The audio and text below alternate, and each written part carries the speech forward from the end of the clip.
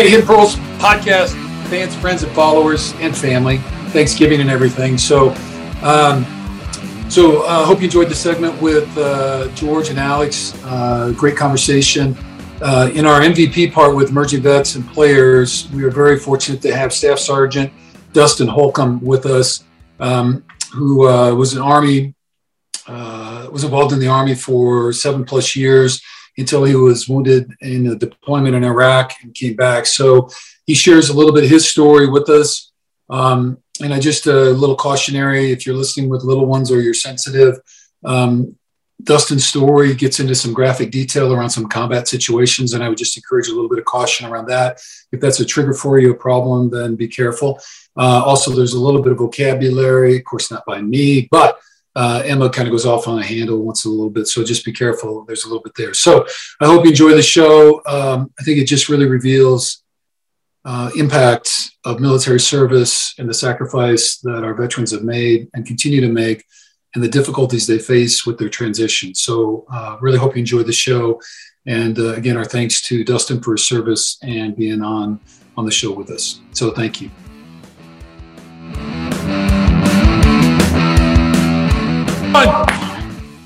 George, okay. Action!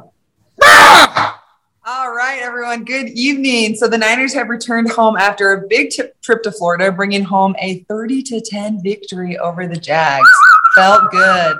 On Sunday, we host the 5-5 Vikings, fresh off a big win over the Packers. Our player guest this week is a seasoned veteran, but new to the Niners this year, Alex Mack. So grateful to have you here. So big warm welcome to the Hidden Pearls podcast. Yeah, thanks for having me on. Cool. Alex, thanks for being here. Let's go, Alex. All right. Wow. Is it my turn now?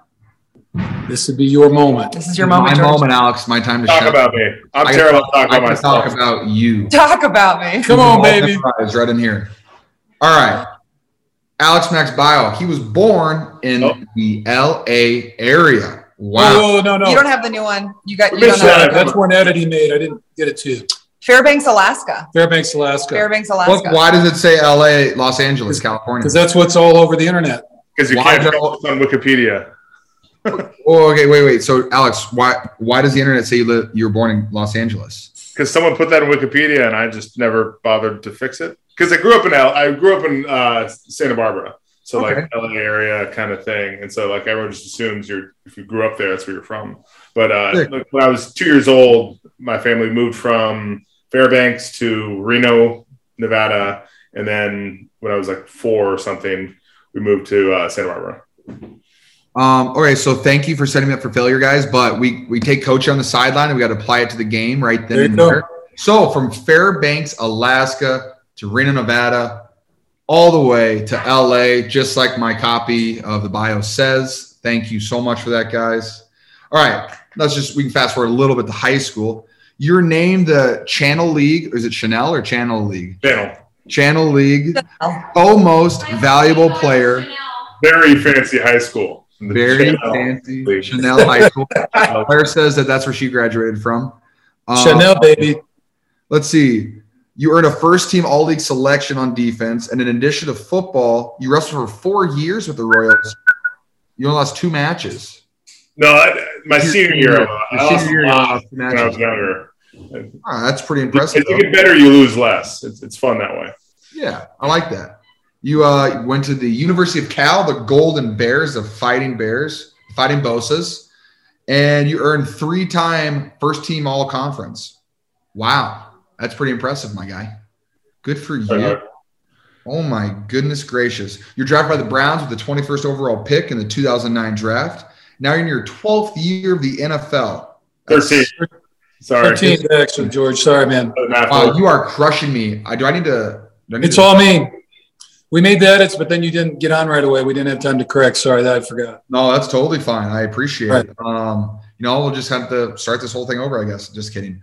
I played for the Browns for quite a while, through 15. Then you were with the Falcons, and now you're with the Niners on a 3-year deal. Nice. We're happy to have you here. You're a 3-time second-team All-Pro and a 6-time Pro Bowler. You're named the All-Decade team in 2010.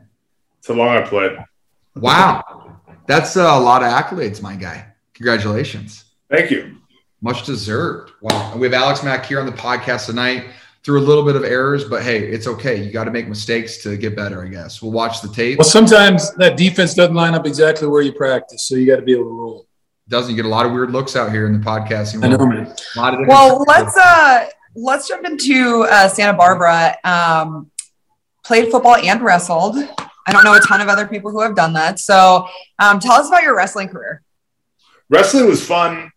It wasn't fun to start because like you're terrible and you don't know what you're doing and you just get like beat up on.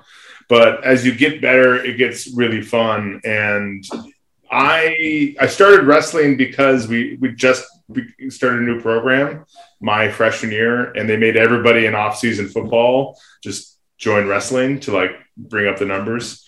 And so like I automatically did wrestling and I was pretty good at it. And so I kept doing it and then I got better and it was pretty fun. I definitely think it made me a better football player and definitely helped develop me and learn balance and a lot of other things. The other major thing it teaches you is just like confidence. Like if you're in football, you're like one of many people. And if you win or lose, it like maybe is or isn't your fault or, you know, your responsibility. But in wrestling, like, you're the only one out there. You have no one else to blame. It's only on you. And the better and more you work, you get all the benefit. Like if you were better at wrestling, you'd win more matches. So like if you work harder, you'll get better. And so it just really taught you how to work hard and, you know, persevere. And so I think wrestling's great. I really enjoyed it. I really am a big supporter of it. And I think it definitely has helped me, you know, be here today on your podcast. Are you a fan of pro wrestling? No, I don't. I never got into it. Not saying like I don't like it. Yeah. I never like really watched it much. I never got into it. I don't really watch much sports either. Like I never watched football growing up. Like I didn't. I think it's on the script here somewhere coming up. But like growing up, like I didn't have a favorite sports team because like I just didn't watch football. You know, I just liked playing it. I just thought it was a really fun game to play. It doesn't mean I was like a fan of the game. So like I just kept playing it, and now I'm here today. Right. Well, it's true about wrestling though. I think it does, like, because I coached O-line, and all my guys, we do the pummel drill. You know, we stand chest to chest, you fight for inside position. And then we'll do a blow a whistle, and then it's whoever moves the other guy 5 yards. And just for lowering your hips, you know, body contact and fighting for that inside position, all that kind of stuff. So I think it's, you know, all those kind of things, plus the conditioning and mental toughness. And you're right, there's no one to share accountability with. It's like it's you and the other dude in front of the whole crowd, and there's no hiding what happens. So it's pretty cool that way. In football, you can have like the best game of your life and still lose the game, or you can have the worst game of your life and like your team still pulls ahead and like you win. Wrestling, you can't do that. You can't have your worst match of your life and somehow win it. No, unless the guy's pretty bad. But anyway, so okay, let's see. Yes, it's possible. Technically true. True. Well, so any siblings, and if yes, do you have any siblings? I have two older sisters. So which one of you is the toughest? I would say that goes to me. I think there we go. People don't usually say that. I don't think we've had anybody say themselves. I like it. Alex Mack. Let's go. I love it. Yeah, baby. I think that, like, who do you have on your show? They're all football players, right? Yeah, I know. But not the toughest one. I know. They all say their older brother or somebody else. Or their mom. Yeah. That's pretty funny. No, I'll be the toughest one. Okay. Alex is terrible on this podcast. Big-headed. No, you're wrong. I'm born in Fairbanks. Alex is in full control of the show. I love it. I like it. I'm here for it. Okay. Okay, so what was the hardest or best lesson that your family taught you growing up? I think the best lesson I learned was that, like, I don't know how to concisely put this, but just in terms of what do you want to do in life, and your effort and what you put into it is going to put you there. If you are happy to, like, you know, be a janitor, like, you don't have to be good at school. You don't, I mean, I don't make fun of janitors, but if you want to like work at McDonald's for the rest of your life, like you don't have to try hard in school. You don't have to do anything. But if you want to have like everything you want in life, you got to put the work in and like go out and do it and study in school and wake up on time and do stuff. And just always had a really good work ethic. I think they just instilled that, you know, you don't have to, but if you want good things in life, you've got to work for them. There you go. The old hard work lesson. Yeah. And hopefully there's a connection between that hard work effort, your focus, all that kind of stuff, and, you know, kind of what you end up producing and getting to. So, yeah, no doubt. Okay, well, good deal. All right, let's see. Then you ended up with the Cal Bears. And now I don't know if this is accurate or not, but it said the choice came down between Cal, Stanford, and Northwestern.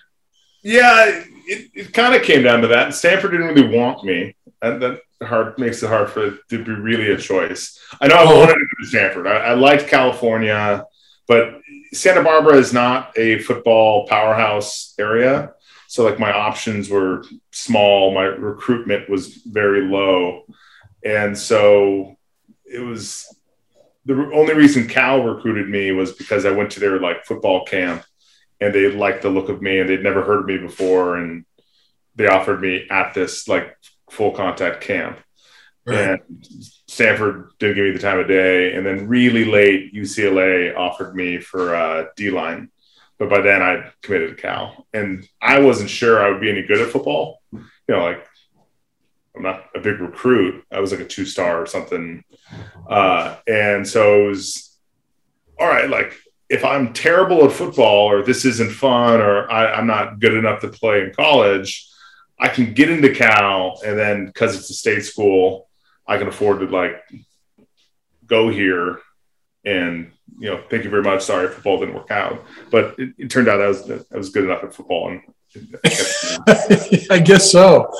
Yeah. Okay. It really was about like, all right, football. I love football. I would love to play, but maybe like you never know if it's for you or not. And so I chose Cal because it was the best academic school I could go to. Right. And so I knew that was going to set me up for the rest of my life. And that was the driving force behind it. Because you watch shows like, Last Chance U, and they're like convinced they're going to make the NFL. And that's a really long shot to put all your eggs into that basket. You know, it's so hard and it's so difficult to make it. Like, you should really be focusing on school. And you want to, like, you want kids to know that, you know, like you don't want to, like, not to like crush your dreams, but, you know, have a very solid backup plan and be good at school. Because you can be good at both. You don't have to choose one or the other. You can be a great football player and still study hard and do the right things. Yeah, indeed, you could do that. You could, because you actually came out of high school with a 4.2 GPA, scored over 1,100 on the SAT, and we're rocking it. So that's, you know, the real testament, 2-sport player and all that kind of stuff. So, and then obviously when you were at Cal, you graduated a 3.61, I believe it said, with legal studies. I don't know if you're going to be a lawyer. Was that the plan? You're going to go to law? That was like if football didn't work out, that would maybe a career path I would have taken. I never know what you want to do when you're, you know, 18 years old. Exactly. Major. It's so tough. I thought if I could leave college with a better understanding of how society works, the law and the legal system, that would be useful somehow. And then I can go on and go to business school or go to law school or, you know, find a job in something else. Right. That was the plan. Well, it seems like it worked out. And you won the Draddy Trophy. Am I right on that? Am I getting that right? Okay, which is considered now called the Campbell Trophy. Campbell. Okay, that's right. Okay. That I've heard of. I hadn't heard of the Draddy. Okay. So that's a pretty big deal. So very, very, very nice. Congratulations on that. Okay, so tell us at least one great thing or one of your favorite things about attending Cal and being a Golden Bear. I mean, one thing is tough to do. I mean, the coolest part, I remember when I decided to go to Cal, I had just left like a football practice and I was walking from the stadium over to like the dorms I had to stay in. And it was like a bright, beautiful summer sunny day. You could see all of the Bay Area. There was the Golden Gate Bridge. There was Alcatraz. You could see all of Berkeley in front of you. And I was like, this place is amazing. And like Cal's campus is these like big Greek architecture buildings, and it looks like really smart things are going on in there. And I'm pretty sure they are. But it's just this really impressive experience. It's like, this place is cool. Like, I want to, like, this is going to be hard to top. So that was like my first real memory of Cal and being like, this is neat. And then when I went to Cal, my favorite class was Physics for Future Presidents. It was all the physics a future world leader would need to know. And so you could, it was all like the principles of how the world works without any of the math to bore you down and slow you down. So it was just really fun to have this like really smart teacher just tell you, this is how the world works. This is how this happens. This is what's important. And it was an incredible class. And I loved every minute of it. How difficult was the class for like someone just accidentally taking it? I would say it was tough. Like, you just had to like pay attention and kind of listen. Like, it wasn't hard. Like, I did all the reading because I just found it so fascinating though. So I really like just enjoyed going to class, but I think his job there wasn't to like catch people and make sure they weed them out of physics. It was to get people entertained and, you know, into it. So I think he gave everyone an A. He was happy to do that if everyone learned. And George, your favorite and then your hardest class at Iowa? My favorite class? I had a minor in entrepreneurship, and I thought that I had a really awesome teacher named Bob Walker. He was awesome. He taught me like, I think we had to take 6 or 8 classes for the minor, and 5 of my 6 classes I got him. And it was like me and like 3 or 4 other football guys, and he would have us over for dinner and stuff every once in a while. Super cool guy. But I just like entrepreneurship because like it just, whether it's other than finance, that was not a big fan of that one. That was a difficult class for me. But all his other classes, like they applied, and like I was like, wow, I'm actually learning something. Like I built a business plan for a restaurant in Iowa City, stuff like that. I really enjoyed that. Hardest class, other than I found a loophole when I transferred high schools a couple of times, and my last math class that I took was my junior year, and I didn't have to take of high school, so I didn't have to take another math class after that. I kind of like snuck through something, and so like when I got to do finance, like my redshirt junior year, I was like, oh my gosh, I don't know how to multiply numbers. Yeah, like numbers. Whoopsie. But that was a difficult class for me. But other than that, no, the entrepreneurship class was fun. I was a comm major. I can. You need me to write you like a B+ paper or B paper? I can knock that out in a little bit. Yeah, you can. I got a good back story behind that one about math. So my hardest class at Cal was freshman year. I took calculus, and like went into the final with like a B+, like pretty good understanding. I was good at math. And then at the final, you know, when you take a test, like good test taking practices, if you don't know the answer, you like skip that one and like go on and then later come back into the other question. So like looked at the question and didn't know how to solve that one. So go to the next one. And I flipped through the whole book. I didn't know how to answer a single question on the phone. And I was like, what do I do now? You know, like, what do I do? You know, like they're not giving me the right answer. Like they need to give me more stuff than these questions are asking. Like this isn't possible. And so I went from like a B+ to like a C- or something because it just tanked the final. And that's when I gave up on being a business major. So that's when legal studies became a more. Did you get any of the questions on the test? I showed credit, like work, but you know how you usually like to solve X, you need like, or solve for Y, they give you like A and B, and you solve that and use X and whatever your normal stuff. Well, they didn't give you A and B. They gave you like C, D, and F, and you had to use F to find E, and E and D combined to make, you know, it was all this crazy others like higher level than you would have needed. And it was. I think we should file a formal complaint. I'm outraged. Yeah. This is tough. Well, I don't feel too bad for you. I was a business major, and so had to finish statistics and all that other BS. But anyway. Did you meet Rachel at Cal? I did. She played tennis at Cal. Can we get the love story, please? I mean, we can get into it. Yeah. Yeah. That's what our listeners really want to know. I love these. She entered a dark and dingy bar, and I saw her from across the bar, and she was gorgeous. And then her boyfriend followed her in after that. And so I proceeded to keep tabs on her until she broke up with that boyfriend. And then I pounced in with like a random roommate when there was some dinner she hosted.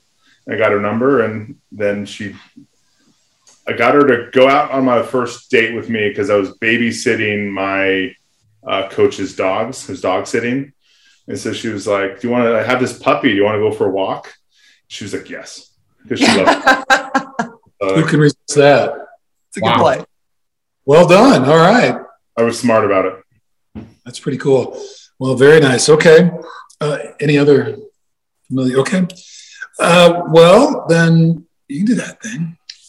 Okay, so transitioning to the NFL, another big-time first-round draft choice. So tell us about being picked in the first round. Pretty cool. What about going? First round was like where you want to go, and I thought I was going to be pick. I think we said like 20 to 30 was like around the window we were hoping I'd go to, and the big thing with draft picks and everything is you get more chances at not making it the higher you're picked. Because if you're a first round pick and you suck, well, they're going to kind of try to help you along and give you a second chance, or maybe coach you a little more or something. And then if you're a seventh round pick and you suck, well, they'll find somebody else. They'll cut you and get rid of you, and you're done. So the higher you're picked, the more likely you are to succeed. Not only are you probably better and more gifted, but you just are going to get more help to like make it, because you have GMs and coaches and everyone who are like rooting for you to make it, and they'll give you because if you end up sucking, they look like shit. Yeah, they look bad. Right. So it's on their own self-interest. They want to make sure that all the first rounders succeed, so they get a little extra hand. So someone gets to hold your hand, walk you down the aisle, make sure everything's okay. A lot like being a fifth rounder, I would think, don't you think? Fifth round pick, it's going to be tough. I mean, it's hard. I think the big lie in football is that the best people play, and that's not necessarily true. It has a lot more to do with, I mean, if you're amazing at football, you're going to find the field and you're going to make it. You're going to do great. But sometimes the people who they have put more money behind or more draft capital behind are going to get a little extra shoves and helps than other people. And that's just what the truth is. And, it's tough. But, not to say I was terrible and they needed to give me tons of help, but I showed up. I was drafted in the first round, and the center for the Browns took it great. He helped me from day one, helped me out, like coached me all he could. And I can't be thankful enough for that. Like I took his job. What was his name? Hank Fraley. He's now the O-line coach for the Lions. But he was just like an amazing guy, super helpful, a true professional. And I love telling the story because he was just such a good dude to me. And I show up, I take his job. He's better than me when I first show up. Like I can't see the field. Like I wasn't quite good enough. And I thought I caught into it quickly, but just to have him kind of help coach me and tell me hints and tricks and, just be an awesome teammate was really helpful. And so I think that really helped me hit the ground running and like get good pretty fast. Can I ask you a question about him? Do you remember any, like a tip that you still remember that he gave you, like your rookie season? I just remember like we were doing like a play. We were running like power.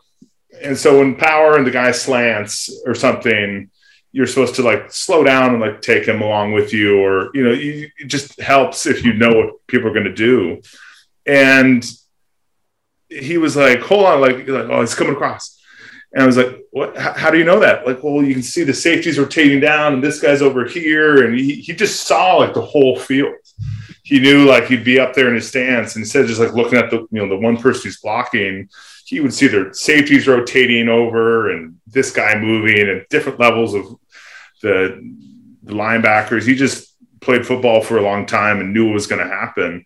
And I was like, oh yeah, this is happening. Oh, over there. You know, and it was like, oh wow, this guy sees everything. And so you just knew that, like, all right, that's what it takes. You have to, you know, I need to try to see everything now. That's really cool. That is really cool. You know, that's one thing though, Alex, that we've, I think, consistently heard. We kind of talked, because that story about the transition, for some people, it's harder and longer and more difficult. You know, we've had people who are free agents and low round drafts and all that. And it's, people have been cut, they're back working construction and all that kind of stuff. But invariably, every single person that's talked about, there's one other person in that locker room at least who, when they got in, you know, helped them survive that first year or two. And that's a pretty important trait. So that's pretty cool. Well, hats off to him. That's a great thing. He calls it a life. Someone threw you a life vest, like your rookie season, just because, yeah, you're drowning. You have no idea of expectations, anything that goes into it. You're just like, I'm just playing football. There's a lot more that goes into it, but you don't even understand that at all. Sorry. And then you, like, I remember thinking that I'd have like a ton of free time. Like, I didn't have school anymore. I didn't have to do like homework and study. I was like, oh, I'm going to have so much free time. I'm going to have all this time for like hobbies and stuff now that I'm, you know, in the NFL. And like, no, like, I am fully busy doing football all day long, every day. Like, there is no free time.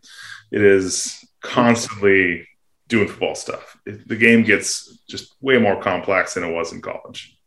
Well, and what was the most difficult lesson in the transition from college to the NFL? I mean, just like another great story I love telling is just in college, you played against one guy all year long that was really good. He would be the really good, talented D lineman or whatever, and he would be the guy you highlight. And the next year, that guy would be gone. He'd leave and he'd go to the NFL, and then you play, you know, keep playing football and, you know, whatever. And in the NFL, every single person on the team is that one guy. You know, like, everybody is that incredible player, and they could be backups, and they're just the level of talent is just goes so much higher. And then you have like, so I played in Cleveland my first couple of years. We had like Haloti Ngata twice a year, right, when he was in Baltimore. And like, he just stayed around there. So for like 6 years, we played this guy twice a year. And that's like a lot of games against someone who's really, really talented. It's just really tough to like, there's no escape. Like, you just have to like play all these really tough guys, and everyone's really talented, and everyone's a professional, and it's like everyone's livelihood. And it's just the level of skill and talent, and importance, and complexity at the NFL level is just really, really high. Yeah, and the effort, because people are trying to make a living doing it. So everybody's trying very hard. Like in college, like not everyone's trying, because like everyone's just, hey, I'm playing football. Like it's just like the mindset just, I feel like it's totally different. And then once you said it, like once you get to the NFL, everybody's trying to be great. Well, most people are. Yeah. Most people are trying to be really good. And so they try really hard. And if you're not giving great effort, like somebody else will. And so that guy's going to be gone, and he'll be replaced by somebody who will give great effort.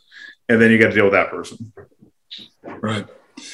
Okay, well, cool. Well, then one of the things that you're noted for, that you've done a pretty good job, and obviously, and I think both the conversation that we just had about how complex and all the time that's involved, I think that's a really hard thing for people who aren't in the game to really understand. And then I think the other thing that I think people don't get is that by this time of year, 10 games in, everybody's injured somehow. You know what I mean? Everybody's hurting. Your bodies can't go through that kind of level of contact and, you know, physical violence. So, but I'm going to go back to a couple things in your career, which kind of tag that, because if you don't have, as an NFL player, the ability to play with pain as opposed to injury, and I know that's a fine line on some occasions, you're not going to make it very long because it's just the nature of the game. So if we go back to 2011 in week 5, rumor has it that you played through an appendicitis during a loss to the Titans. Then you had an emergency appendectomy during your bye week. And then you came back and started against the Oakland Raiders the week after the bye week after having that surgery. Is that a true story? That's true. What the hell, dog? If we knew we had appendicitis, we would not have played that first game. We didn't know it was appendicitis. I just had didn't feel good. I had a fever, and I wasn't I thought I just had the stomach flu or something. Okay. And I play the game, not feeling great. Wake up the next day, still don't feel good. Now it's been 36 hours since I've eaten, which is rare. And I'm just not hungry. And just feeling terrible. And then the doctors were like, all right, well, let's just make sure it's not the worst thing. We've tested for this, but we'll just really make it. So they sent me over to get a CAT scan of my appendix. And, 30 minutes later, after I drank the terrible fluid and, you got to wait around. They're like, well, we're going to the hospital right now. And you're going to have your appendix out. And then, they did it in such a way that I could play in a week's time or whatever without any risk of injury. It just hurt. I was like, all right, well, I want to help my team. So I just play through it. Yeah, being able to play with pain. So, okay, then. I need to toot my own. Oh, you're going to. Okay. No, go ahead. Oh, just to toot. I also played in the Super Bowl with the broken leg. Oh, we're getting there. That's in the script. But come on, baby. Come on. Tell us the story. Well, maybe that one's different. So then in 2014, I think, against the Pittsburgh Steelers, ended up with a broken fibula, which you end up losing the rest of the 2014 series. And I guess the point for that one is prior to that injury, you had never missed a single snap in your entire professional career between 2009 and 2014. Is that a true story? I'm pretty sure. There might have been a game, rare that the Browns ever were winning a bunch, so I don't think it happened. But you were you're blowing a team out and you get benched just to rest. But I don't think that happened before that time. Right. So, but I mean, with any meaningful snap, you played every single snap for those years. That's an amazing kind of credit to you because, again, I think what people don't understand is being able to play with that because no matter what, you get your foot stepped on, an ankle tweak, elbows hurt, all those different wrist pains, shoulders, just all the stuff that happens. And so being able to put that together, that's really something. Okay, then, so let's follow up. Tell us the Super Bowl story then. Wait on this. Before we get to that. Yeah. Leading into that, before I ever met Alex Mack, I've heard about Alex Mack for years because one of Coach Shanahan's favorite stories that he shares with the team every single year is a Super Bowl story about how Mack played with a broken leg. And so it always made me appreciate. I heard that story my rookie season because someone had a minor injury and he was like, look, he goes, I had a guy that played Super Bowl with a broken leg. And we're like, oh, wow. So he started sharing the story with us. But when I heard that, I was like, oh, I mean, that's some gritty shit. And it's awesome. And so then I finally get the chance to meet you and play with you. So I've always been a fan since my rookie season. So I appreciate you. And I don't recommend breaking your leg to try to play on it. Just okay. Tell us the story, sir. Tell us the story. So I broke it in whatever it was, 2014. So I broke it first there and they put a plate in and they refixed it. And I missed the rest of that season because the ankle, wasn't attached anymore. So they needed to put that back together. So 16, I go to the Falcons and we end up getting a hot streak and winning late in the year in the NFC Championship game. We're playing for the championship. And halfway through the game, running back lands on my leg and it didn't feel good, and, finish the drive. All right, go on the sideline. And I remember moving my leg around and turning to one of our other linemen. I was pretty sure my leg's broken. I'm pretty sure I can hear that bone clicking around in there. And so all right, it's working right now, so keep going. Let's play this game, Let's wait until it actually ruptures and comes out the skin level. Right.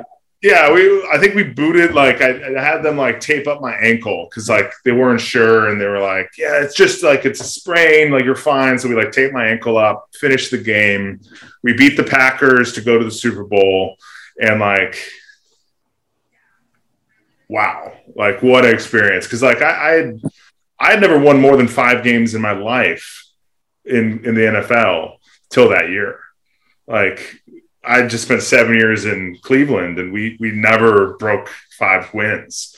And so to make the playoffs and then to make the Super Bowl in the first year with Atlanta was just incredible. So like confetti and people are celebrating, and we're like fired up to go.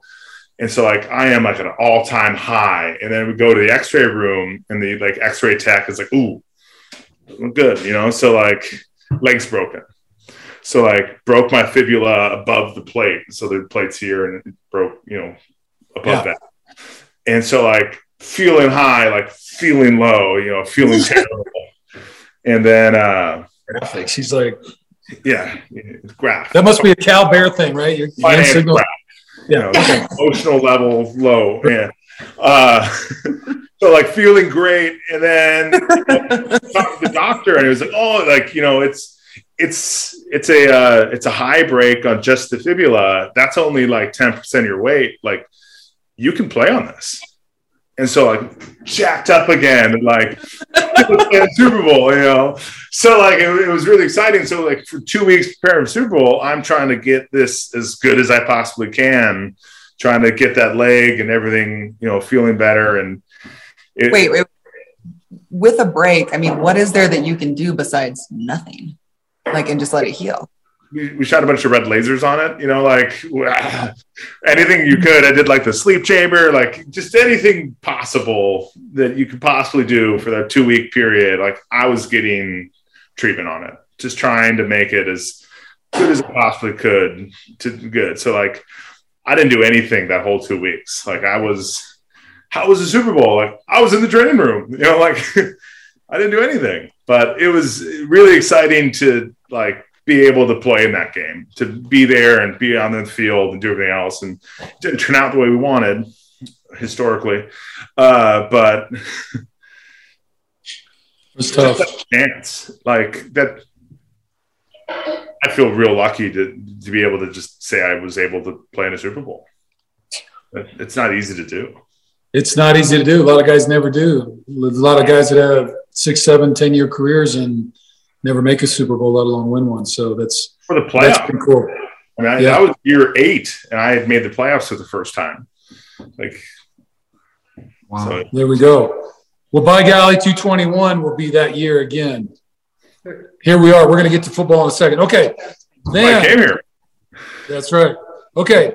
So here's what, just kind of recapping, and you've kind of offered, so I don't want to go too much, but so going into the 13th season, or this is, just kind of curious, like as you step back, because we talked about some of the lessons you learned in the transition year, but like, what are some of the biggest lessons over these 13 years about kind of surviving in the NFL? And I think one of the things, just being around George and this whole thing, you know, is the transition from season to season about how much a team, you know, the personnel on the roster changes over, and good friends come and go and that kind of thing, and critical members of the team and all that kind of stuff. And then, and you've been through, now this is your 3rd team.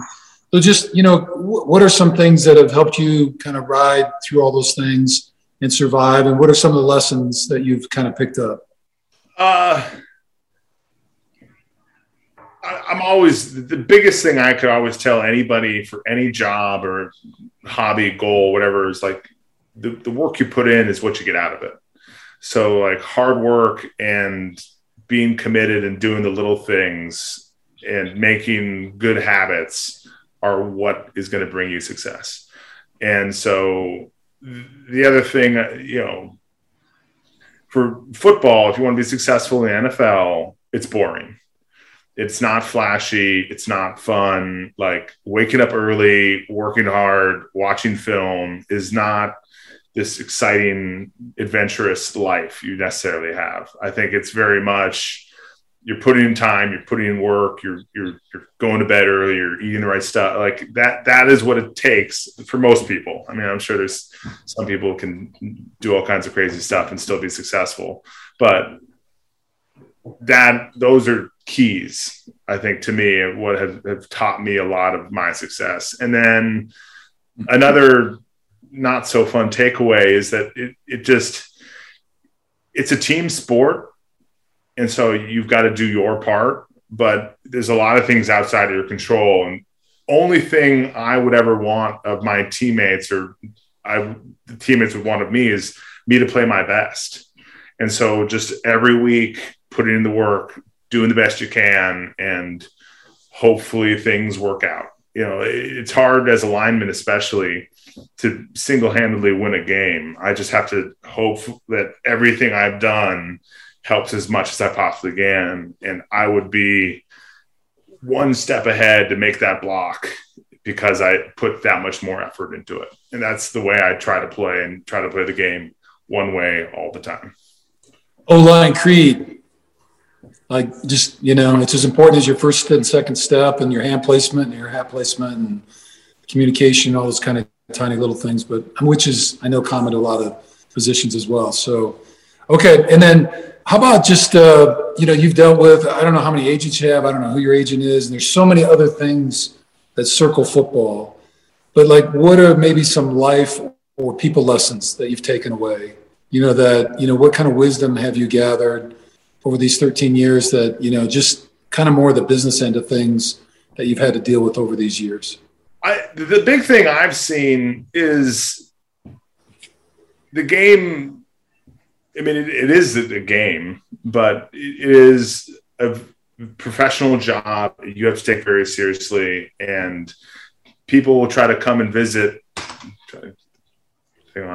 People try to come and visit and like do stuff, but like, it's my job, you know, like I can't just, I would love to like go out and have dinner or whatever, but like I have, you know, meetings later, so being boring and, you know, making sure that people around you know that I'm stressed about work and this is really important to me. And I'm stressed about this stuff for the season. And so like, I am not exactly available to do everything in the season, and just friends and family know that like I can, you know, I love all of you, but like I just, you know, I can't make that.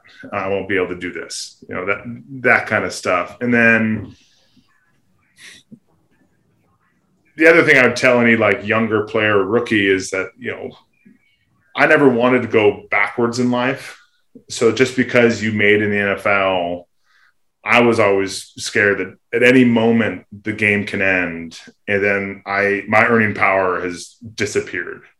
So like, I'm going to, like, people think you have all this money and you can spend it and do whatever, but like, listen, like I'm scared, you know, like, I don't know how long this is going to last. I don't know if this like is going to be my last play or my last moment. So I'm not going to be throwing money around like crazy, because every dollar I spend when I was a young player specifically is that money I can't invest and help grow and do stuff. And so like, I never did anything. Like, so I now own a couple nice watches because like, that's something I thought would be a really cool thing to own. But like, I figured out what like a Rolex watch costs when I was a rookie. I was like, I can't spend that. Like, that's outrageous. There's no way I'm going to spend that money. And so like, I waited till I was 30 years old. And by year 7 or whatever it was, I then got myself a nice watch, because at that time I thought like, all right, I can now afford to do this. If I don't play another day of football, I'm not selling this watch, kind of thing. Right. This is just, okay. That's a nervous attitude. And I mean, I don't know. Well, but you bring up some really good points. And so just like to summarize though, one is, you know, you talked about really good habits, you know, doing the little things. But the other thing is, I'll just call it in general, this notion of kind of resistance, the things that get in the way of doing the habitual things that lead to peak performance or great performances. And so being able to curtail that, and that is setting boundaries, saying no to things, because every time you say yes to something, you're saying no to something else. And so you want to make sure you're saying yes to the right things in order to be successful. And then on the other hand, yeah, and then the financial side, that's really important too. And that's one of the stats, you know, with the NFL, you know, players that play 4 more years, within 3 years after being in the league, 80% of them, don't have any of their money left. And that's a terrible stat for the NFL, and so there's a lot of work around trying to increase financial literacy and investments and all that kind of stuff. Just what you said, just being patient with it. I think people really underestimate the value of, just interest bearing accounts, in the stock market and the value that it can do. So letting that happen and making sure you're taking care of yourself for the long term and not just going for the immediate gratification piece. So that's pretty cool. So, George, do you have you what lessons in regards to that, like any lessons, off the field that being in the NFL has taught you? Mr. Year 5. Well, something that the sports and I think applies to life as well. You need to have a good foundation and a good circle of people around you. For me, I have my family, I have Claire, I have people around me that have helped me get to put me in a position where financial and stuff, have put me in a position to be successful. My agent did a good job of helping us kind of steer us in the right direction. My dad did a ton of research about the things that we needed to do. But we've just got people in place for us that have just made the years go by and the money that came in I was able to do things with it and not just spend it all on. I think coming from a family that, what we did all the time was we weren't spending a lot of money, but we'd go on hiking and vacations that we were driving around and having fun like that. And that's just kind of the same thing I do. We do, me and Claire like to vacation sometimes, go to some fancy places. But other than that, I'm very much like you. It's a boring life, really. You spend all your time in a training room, keeping your body healthy or just, rehabbing something that is nagging you. Or you're at home and you're studying or just trying to have your brain wind down a little bit and get away from football because the weeks don't stop coming and they just keep coming and coming and coming until the season's over. And you want to make sure that you have something enough to look back at and you're proud of it. So yeah, you've kind of hit everything on the head that I kind of think about the same way, Alex. So I appreciate that we think similarly. The most exciting thing I do in season is, the most exciting thing I do in season is I like to go to movies and we'll rent a movie theater and we'll go see a sick movie. Yeah. He is an offensive lineman, so it's all good. Okay, Alex, and just real quick, we don't want to spend too much time because we're going to kind of get into the rest and get you going. So I appreciate you've been great. So thank you for sharing all that. So we run something, part of our little business is called Mindful Awareness of Performance, and we work with athletes on kind of just their mental prep for games and all that kind of stuff. And it's kind of a meditation, mindfulness approach. But I'm just wondering because with 13 years in, obviously the mental game is really important. Not just understanding the X's and O's and seeing the safety rotate and all that kind of stuff, but, game prep and your confidence and all that kind of stuff. So just wondering, over the years, do you have stuff? So, some of the things we work with are meditation, visualization, affirmations, there's all these, things about trying to help develop those habits that you're talking about, but also getting your mind right. If you have a bad play, one of the things I talk with offensive linemen about, you give up a sack, you can't let that last play impact the next one. Because if it's, so let's say it's 2nd and 10 and you're throwing the ball and you give up a sack, now it's 3rd and 15, you've got to be able to still block that 3 technique or that nose guard or whatever. And so how do you flush that play or any of that kind of stuff? So are there any kind of mental prep kind of things that you do that have helped you stay on course that you feel are really important? I think something that's really important that I don't see enough of is people taking notes. Sounds boring. I think you should really be writing things down. And I'm a visual learner kind of person, so I know how I absorb information. I see much better when I write it down and I can see it on the page. I retain information a lot better. So I know if someone says something important, I write it down. And so I'm writing stuff down all week long. I'm taking a lot of notes and I watch practice and film and, writing stuff down. I write down, questions I want to ask. I write down all the notes from the week. I edit those notes when things change. And I write down the technique I want to be using and how my technique is looking and what do I want to do. So before practice, I can go back and look at all right, I didn't like how my first step looked. So better first step, it seems silly, but it's just something. So when I'm at practice, I'm I'm working towards something. I'm doing something. I have something to work forward. I'm not just going through the motions. There's things I can be doing out here and see if they work better. And then I watch that practice and I see like, is my first step better? Like, still not better, you know? And so do I need to do something else? So, and then before the game, I go through all those same notes. I mentally go through it all. I think about all that stuff. And then I think about what is my technique? How do I want it to look? What are the things I would think about right before the snap in making sure my technique is best? And so I have those things in my head. I have the notes written down, and I think about that stuff pre-game about, you know, I want this hand here. I want that, you know, I like, this is how I want things to look. And so I go through all that before the game. And then if things are going good or bad in the game, I know that the only solution to that is, all right, I can do my effort and I can worry about my technique. And if those two things I cover, that's all I can be asked of me. I'm doing the right stuff. I'm like worked on my technique and like, I'm trying as hard as I can. There's nothing, I don't know what else you want from me. And so those are the things I focus on. Yeah. And, you know, the note taking, that's been a common theme with some of our players. And so that's a pretty cool one. And it's interesting for a lot of guys, the note taking and the film work and then the practice notes, that kind of leads into kind of their visualization process, because now they've got a really detailed outline. They review those notes. And then, like you said, you're kind of seeing and thinking about exactly how you want that play to look versus different fronts, how the combo is going to be, where you're going to pass it off, how you get to the linebacker and all that kind of stuff. So a little bit of visualization within that piece too. So, well, and I have a question. So, I mean, you're 13, like talk to me a little bit about recovery and taking care of your body. Like, are there any sort of like specific things or treatments that you've done that have made the biggest difference, or things that you would recommend people getting into like now? I mean, for my body, I get a lot of massage now. So I get massage twice a week, and that helps my body, you know, stay loose, feel good. I think it helps prevent injuries, like gets refreshed. So that's something that's really important to me. And, sorry, can't go to dinner, I have a massage, that kind of stuff goes on. And then I have like Normatex and like a Game Ready just to ice stuff down and try to flush and get things feeling right. Those are the really big ones for body wise. And then just, 9 o'clock rolls around, it's generally bedtime. And so being good about turning off the TV, starting bedtime, and be like, oh, that pumpkin, you got to go.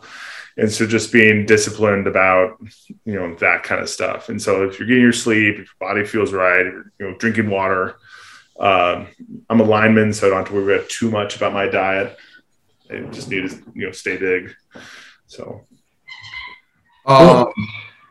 Alex, do you have like an alarm? Like what time do you get ready for bed? What time do you try to be asleep? Like Tuesday night, we were up at rehab starts at 6:45 tomorrow.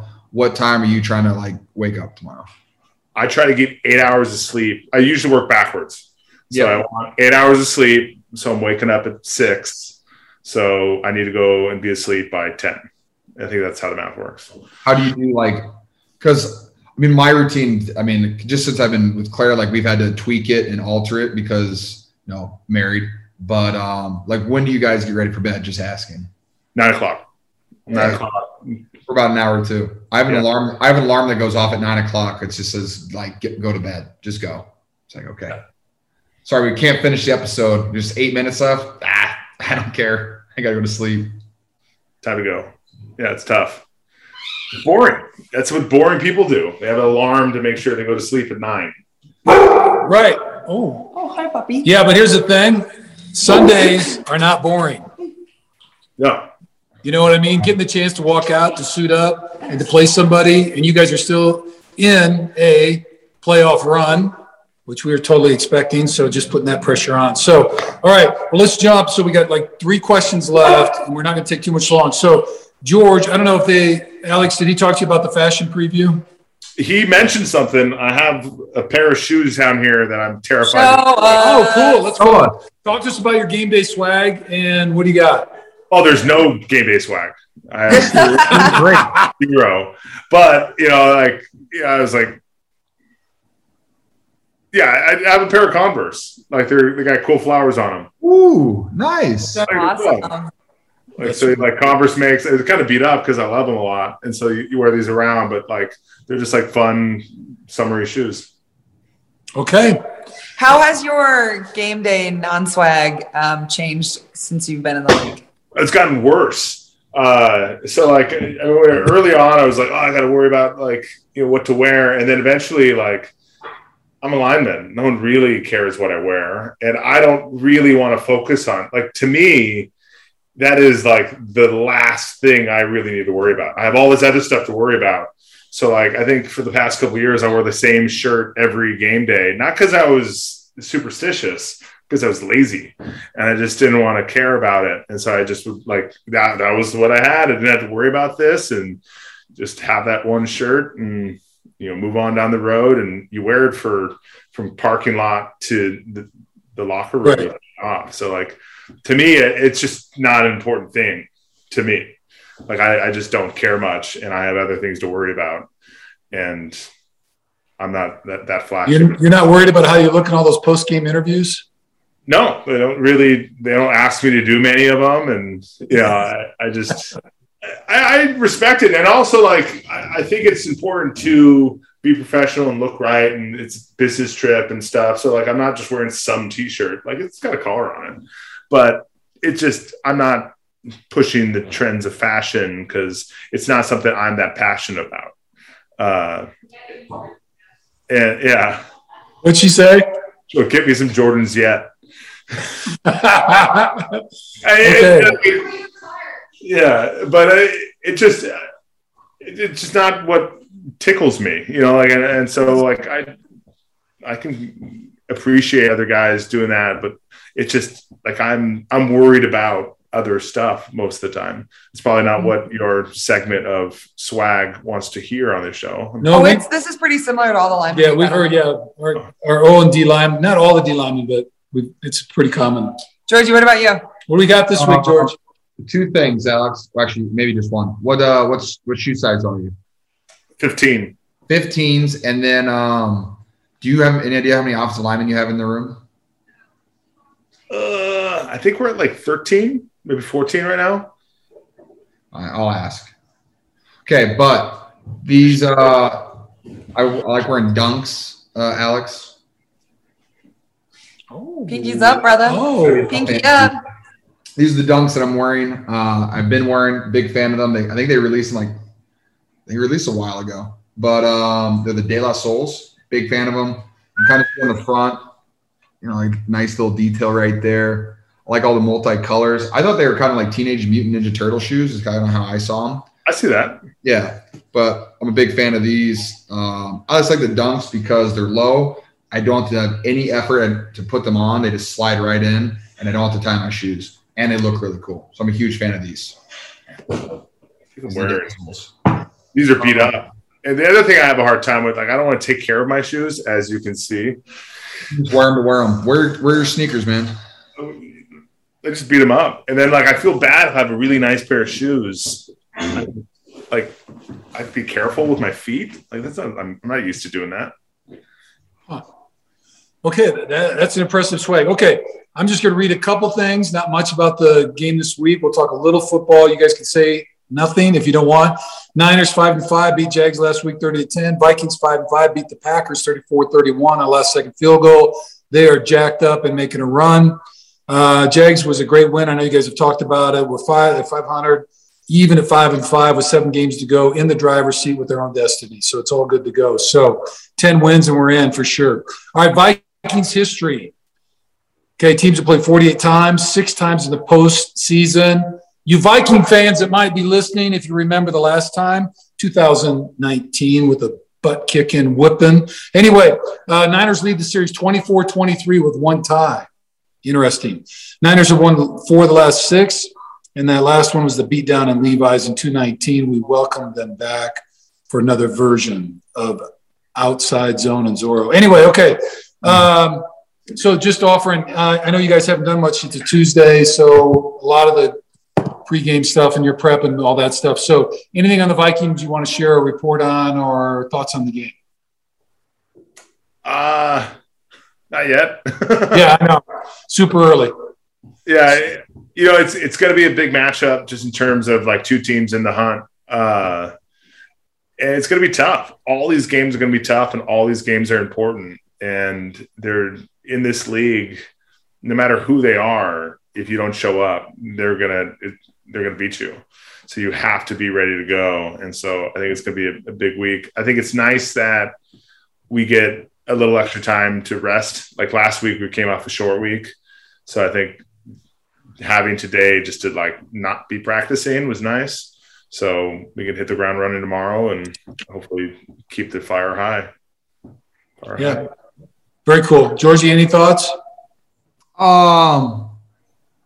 Well, they play in one of my favorite looks. They use 6 technique as defensive ends with no outside linebackers outside of them, which to me is everything you ever want in the run game. So I'm excited to see if they actually stay in it like they did in the playoffs, or if they're going to switch something up and come out in a different front or try to surprise us. Because I think you're crazy if you try to play us with that type of defense. I think our edges are way too good at blocking. I would just never tell a team that. George, edit this out. Got that. But well, it doesn't get posted till it doesn't get posted till Saturday afternoon, so I don't know. Oh, okay. Yeah, that's fair. Yeah, I know, but if you watch the tape, man, if they come out like that, they come out a 55 front. I don't really. I see Trent Williams is way too good. He makes everything so easy, so he makes me very confident in what we do. Yeah. Well, good. Well, I mean, if the Jags is any indication, the last 2 games, you have great opening drives, taking 12, 13 minutes off getting points, defense rested. I was looking at Nicky Bosa. I hope he wasn't too tired. He had 35 plays in the entire game. He played 3 plays in the first quarter of the Jags. So that's a beautiful thing for that defense. So it's all of them. It's unbelievably the complimentary football you guys are in right now the last 2 weeks is just you can just feel kind of the Zen balance of the whole thing. So it's all good. Okay. Alex, real quick. What were your thoughts on that? Because it was 22 plays, 2 of them didn't count because of penalties. But like, how exhausted were you? I was tired. I was tired till like the third quarter. Like, thank you. Dude, I was on the oxygen tank the entire first half. I think those, when you are able to have long drives, I think that really takes the wind out of other teams' sails. It's like you're able to like drive down the field the nitty gritty way. And I think that means a lot versus like, it doesn't mean much. I mean, it's great because it's points, but if you get like 1 play, 80-yard touchdown throw, well, you didn't prove anything with that. Like you got lucky kind of for 1 play, but can you repeat that? And to be able to have like 2 big long drives definitely took a lot of wind out of their sails, I think. A 20-play drive, it is like a gut punch over and over and over. You think about the offense too. You get the ball back, they're sitting over there for 12 freaking minutes off the clock, which is really like a half hour at least. And they're just sitting there watching you pummel their defense over and over and over. And then those guys got to come back out. They get a 3 and out, and now it's the same dang thing. So I'm all good. It's beautiful football to watch. I just cranking 3, 4, 5-yard runs and then gashing them every now and then and all that stuff. So it's been beautiful. So I'm just looking for the same. So I can't wait to see what the run game kind of outline looks like and where we're going and all that kind of stuff. So, okay, service and giving back. All right. So part of our podcast, we're always looking for ways to give back and help others. We'll have our MVP vet on. He's a longtime Niner fan, super excited to be on. He will be with us, and so he's going to be picking out our charity for our donation, so we're excited about that. We, again, last week sent, and each week sent 6 National Guard veterans to the game, no matter where the game's played. So that's pretty good. So we're about 75 veterans right now have gone to the game, so it's been really fun. So that's really cool. So just, Alex, just kind of as a wrap-up, just kind of curious, Yoran, I know you've been really heavy into TAPS. You did the USO tour, so the military piece has been big for you, but what are some of the things either growing up or in the NFL that you're kind of committed to, or any organizations you want to give a plug to? I've done a fair amount of different helping out other organizations and community service stuff through the years. Something I think really am passionate about is like helping children. That's something I've been involved with a couple different ways with a couple different charities, just in terms of how do you try to set the world up and make things better in general. Like if you can help a kid, that really will pay dividends down the road. And so in Cleveland, I joined a charity it was Cure Tay-Sachs disease. And so they tried to like help kids and actually solve a terrible disease. And so that is pretty powerful. In Atlanta, I did Stand Up for Kids. They have a program just trying to help inner city youth and stuff about homelessness and getting people kind of hand up. In the off season every year, I'm part of AFWB, American Football Without Barriers. And we go overseas and try to help kids and teach football and get them excited. And we do different activities there. So that one's really fun to do in the off season. And then out here in San Francisco, I'm getting involved with Eat, Learn, and Play, and just trying to help kids and get them involved, get them, learning, having the right physical activity, having the right meals, just making things important that I think are important, that should be important for kids. Are you physically active? Are you paying attention in school? Are you learning? Are you eating right? Like just having a healthy lifestyle will set kids up for future success. Excellent. Well, then just any of those, shoot me a note on any of those with some links and we'll add them to the show notes. So if people are interested and want to follow up, encourage them to kind of participate in those kind of pieces. So that would be terrific. So, we appreciate all the time and energy that you put in. I know being in the league, you don't have to do that, but it's great when NFL players do that because it's unbelievable the difference it makes in kids' lives. So that's a great thing. So, okay, that is all pretty cool. And then we will do all that. Then you want to close this out, Amy? Sure. So the way we kind of like to end is, macro, micro. What is one thing that gives you hope? Something that you want to leave our listeners with? Can I give an example, George? So for me, I do like current events because I do one every week. So like what this week is giving me hope. Something that's giving me hope this week is the holidays. I love the holidays. I like spending time with my family. I like sitting around the table. I like talking to my family. Because it makes me feel like a kid again. The holidays, opening Christmas presents, Thanksgiving meals. And so I just appreciate that time I get to spend with my family because we do, Kyle does a great job. He gives us like almost all of, like we had done on Thursday at like noon or something like that. And so you have the whole day Thursday to do what you want to do on Thanksgiving. Luckily though, my family's coming in for Friday, Thanksgiving. So it'll be great. But the holidays, when you get to celebrate, you get to hang out with those that you love and that you care most about you. I just think it's awesome. I like celebrating that.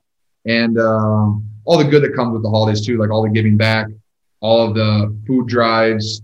Like today with the Niners, we headed out for 2.5 hours, Thanksgiving meals to people that drove through the parking lot. Like that type of stuff gives me hope. There's good people that want to help other good people, and I appreciate that. Is that a good enough example, Alex? That's a really good example. Can I just steal it? Yeah, you can go off of it. Go for it, man. I mean, for me, like I try to have perspective in terms of like it was my birthday last week. And so it was cool to have people wish you a happy birthday and they ask you how old you are. And I'm like 36. And like, that shouldn't be that old. But in football, everyone's like, damn. Everyone was like really like impressed for how old I was. It's like, oh yeah, like you were, barely alive when I was playing in the league. So it's interesting just talking to guys about that and, just being grateful for like the chances I've had and like the teams I've been on. And just, I just really enjoyed, being reminded that like I've been around this a long time, but it goes fast. So you have to like enjoy it and make the most of it because it doesn't seem that long ago I was a rookie. It really doesn't. See, that's great. The fact that you say that, because like I feel like we talked about a guy that was on our rookie team, our rookie training camp, my rookie season, and I vividly remember sitting in like the rookie room doing like extra rookie activities and all the guys that were in there, and that does not feel like 5 years ago at all. Yeah, it's crazy. Right. Well, Alex, great point because they always say, right, happy people are not necessarily grateful, but people who are grateful tend to be happy. Just having a sense of gratitude for the blessings you do have, whatever kind of conditions that is. So that's a great thing. And then George, I think today was Second Harvest, right? Wasn't that who's doing the Thanksgiving? Because I was on the phone with them today. So just another plug for our listeners. So George will be doing it on site with our retailer in the Santa Clara area, probably late. Yeah. Say it again, George. The Fix Kicks. Yep, Fix Kicks shoe store. So that'll be in the Santa Clara. And so we're working with Second Harvest. And so we'll have a digital drive, food drive going on for the food bank, as well as we'll have an organization that are collecting on site as well. So I'll have a date for that in the next couple of weeks. But again, and if you're somewhere else listening, food and shelter is really important as our clothing this time of year. So, because not everybody has the happiest of holidays. So again, remind folks, just do what you can where you're at and help who you can as you're able. So we really appreciate that. So, all right. Well, Alex, thank you so much for taking time today. Really appreciate it. Thank you. Thank you. George, always great to see you with the Joker behind you, and look forward to seeing you this week. Really excited about that. And I'm so pumped for the Vikings game. So I'm a little juiced up. I'm going to have to do some more calming meditation work because I'm excited for the purple. So I grew up, my dad was a huge Vikings fan. He still is. I mean, now he's a Niner fan, but he's still got he's got his old purple Viking hat in the closet. You know, he kind of pulls it out when the Niners aren't playing him. But I'm always for a Viking beatdown. My first NFL game was when I was really little. My dad took me to a Viking game, and it was so cold. All I remember was I was completely frozen. My toes were frostbitten. It was in the old outdoor stadium, right? You know, it was so freaking cold. It was like it was Thanksgiving weekend, and it was unbelievably bitter. But it was so great. I loved it. So, all right. Well, Alex, stay healthy. Let's go get that run game going, pump it up, and all that kind of stuff. Any last words, George? Let's go Niners, baby. Let's go Niners. 5-5, 7 games left, in control. All right. Thank you, gentlemen. Take care. Have a great night. Alex, blessings to you. And hope you have a great week and ongoing season. Thank you. All right. Bye, guys. Appreciate it, Alex. All right. Bye-bye. I'm going to do that again. Welcome back, Hidden Pearls Podcast, friends, fans, and followers. Today, we are super excited to have Staff Sergeant Dustin Holcomb with us. So a little bio on him before we get into this great interview. Staff Sergeant Dustin Holcomb was born and raised near Sacramento. His grandpa lived in Tracy and was a huge Niners fan. So his very first sports memories are of Niner greats, including Joe Montana, Jerry Rice, Ronnie Lott, Roger Craig, and John Taylor, and all the rest. A fandom highlight for him was attending the Super Bowl versus the Ravens in NOLA. And then also getting to be on the sidelines during warmups a couple of times. That is very exciting times. Dustin joined the Army at 19 and spent 7 years as a forward observer directing artillery motors. And close air support while reaching the rank of staff sergeant. He deployed to Mosul, Iraq from October 2004 to September 2005 and took part in over 600 combat missions. On April 10th, 2005, he was hit by a suicide car bomb, for which he was later awarded a Purple Heart. Staff Sergeant Holcomb's military awards and recognitions, in addition to a Purple Heart, include 3 Army Commendation Medals and 5 Army Achievement Medals. After leaving the military at the end of 2005, he began working in the fitness industry and kept grinding to suppress what he later realized was severe grief and depression. He eventually came to own his own small business, a fitness center in Redondo Beach. Ooh, I even practiced that before. Redondo Beach area, where he employed fellow veterans. He is now employed with 24-Hour Fitness. LOL, because your girl was too. In the spring of 2017, one of his Army brothers took his own life, and that event led him to MVP and on the path to reaching out and helping other veterans. He provides veteran assistance whenever possible in mentorship, health, and fitness, and in brother and sisterhood. So, Dustin, welcome to the Hidden Pearls Podcast. Really great to have you with us and taking time to share your story with us and your involvement with MVP. Thank you so much for having me. I am very excited to be here. Yay. He said that George was his favorite player. And George is my favorite player. And there's one game that I'm going to refer to, and that was the moment that he became my favorite player. Ooh, can't wait to get into that. Well, we already have so much in common. 24-Hour Fitness and George. All right. Well, let's clear up the 24-Hour Fitness connection. What's going on with that? So I know, Dustin, that's you're a GM at one of the stores there in California. So, Luba, what's going on? Why are you an affiliate? All right. So it was like junior year of college. Young Emma was on a quest to find herself and got invited to go live in Orange County for the summer. I swore to my parents I wasn't going to drop out of school or try to transfer and disappear. So while I was there, I got a job at a 24-Hour Fitness. One of my friend's dads hooked it up, and I was the super positive, like, what's up? I love life type front desk girl. And I cannot remember what. We always need those. I know. Oh, it was great. Especially 5 o'clock in the morning, 8 o'clock in the morning. Like, people do not want to be at the gym. So it's like, we need that spark plug to like, okay, everybody get the juices flowing. Let's get the workout on. And this was at the point in my fitness career. So I was not playing volleyball anymore, but I was like in the training regimen where I would just take a scoop of pre-workout and like dump it into my mouth. And like, that's how I went to work. And people would come in and I'd be like, you're living your best life. Like, oh my God, so many people like hated me, but at the same time, it was so great. So then I went on to become a personal trainer and begged my parents to let me drop out of school and stay in California. Cause I was like, peace and love, baby. Or you wouldn't ask to. I know I did, but it was so good. I fell in love with the beach. So you're not. I know. So maybe someday we'll make it out to your gym. That'd be really fun. That would be awesome. You work front desk for an hour just to, show my employees what being cracked out on pre-workout looks like at the front desk. As long as you do it with a smile, man. As long as you do it with a smile. All that matters. Well, we got the Rams in January, so we'll be down there. Oh, yeah. Oh, yeah. So maybe we'll make a visit. Okay. But we survived the 20. Okay. All good. All right. And then, we'll get into that. So, but let's just jump in because you got the jerseys right behind you. So let's tell the story about when George became your favorite player, just because those are fun stories. So why don't you tell us a little about your Niner fandom history and how you got into the 85 jersey? Okay. Well, just going back, like Joe Montana was my favorite player up until he got traded to the Chiefs. So that was pretty heartbreaking for me as a teenager. But then, he retired and Steve Young carried on the tradition. Of course, Jerry Rice was still with the Niners.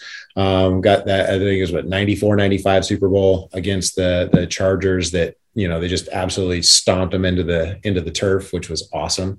And then there were the lean years with, Jeff Garcia and Jim Druckenmiller and all that, which was brutal. My next favorite memory was I actually got to go to the Green Bay Packers game where Kaepernick was his first year as a starter. And it was at the Stick, and Kaepernick ran for like 181 yards, 2 touchdowns, and just, owned them in the playoffs.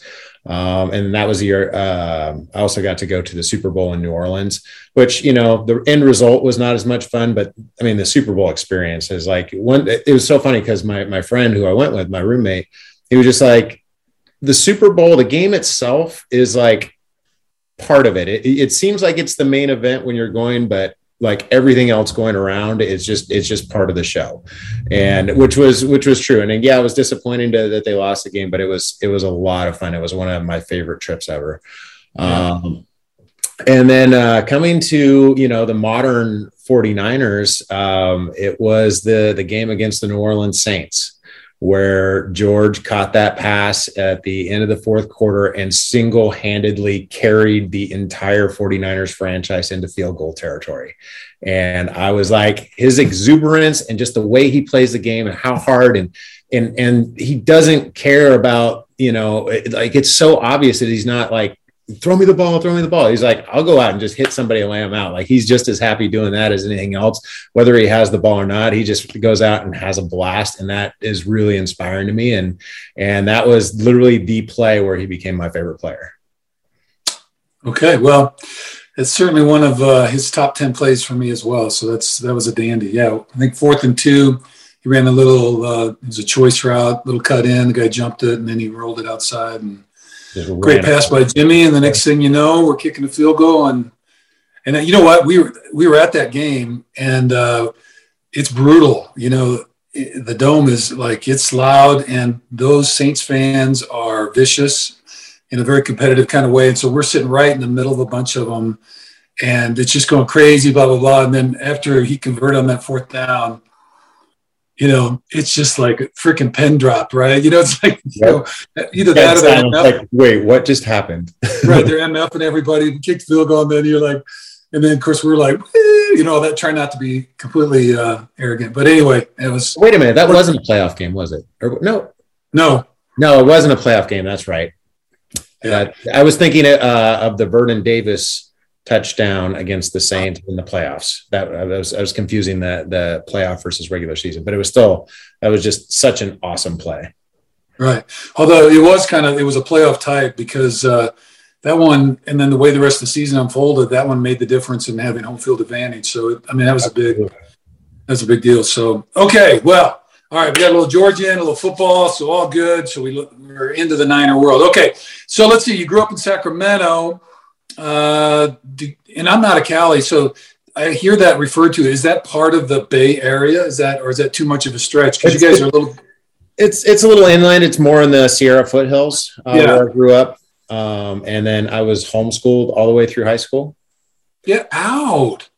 Yep. Yeah, we were homeschooled for a little while. Yeah, we did a little home on the prairie type vibe. Well, Emma went later. Yeah, until like 7th grade or so, or 6th, 7th grade. I think we didn't do the whole thing. So, that's a whole nother interesting story. So, okay, well, what's one of your favorite things about Sacramento or the Bay Area? The Bay Area is, every time I've been down there, going to the tower, the sightseeing in San Francisco is just awesome. The bridge, what is the name of that fort down there? Fort Point or something? You mean the one right under the bridge? Right. Yeah. So cool. So I was there. So I went to the game. I think it was December 15th of 2019 against the Falcons. And so I went and did some sightseeing and all that stuff. So I had a really good time doing that. So San Francisco is just a beautiful city. It's insanely expensive, but it's beautiful. And then one of my favorite things about Sacramento is the old train museum in Old Sac. It's really cool. So, but and then I grew up in the foothills in a little town called Brownsville, about 3,500, 4,000 people. Okay.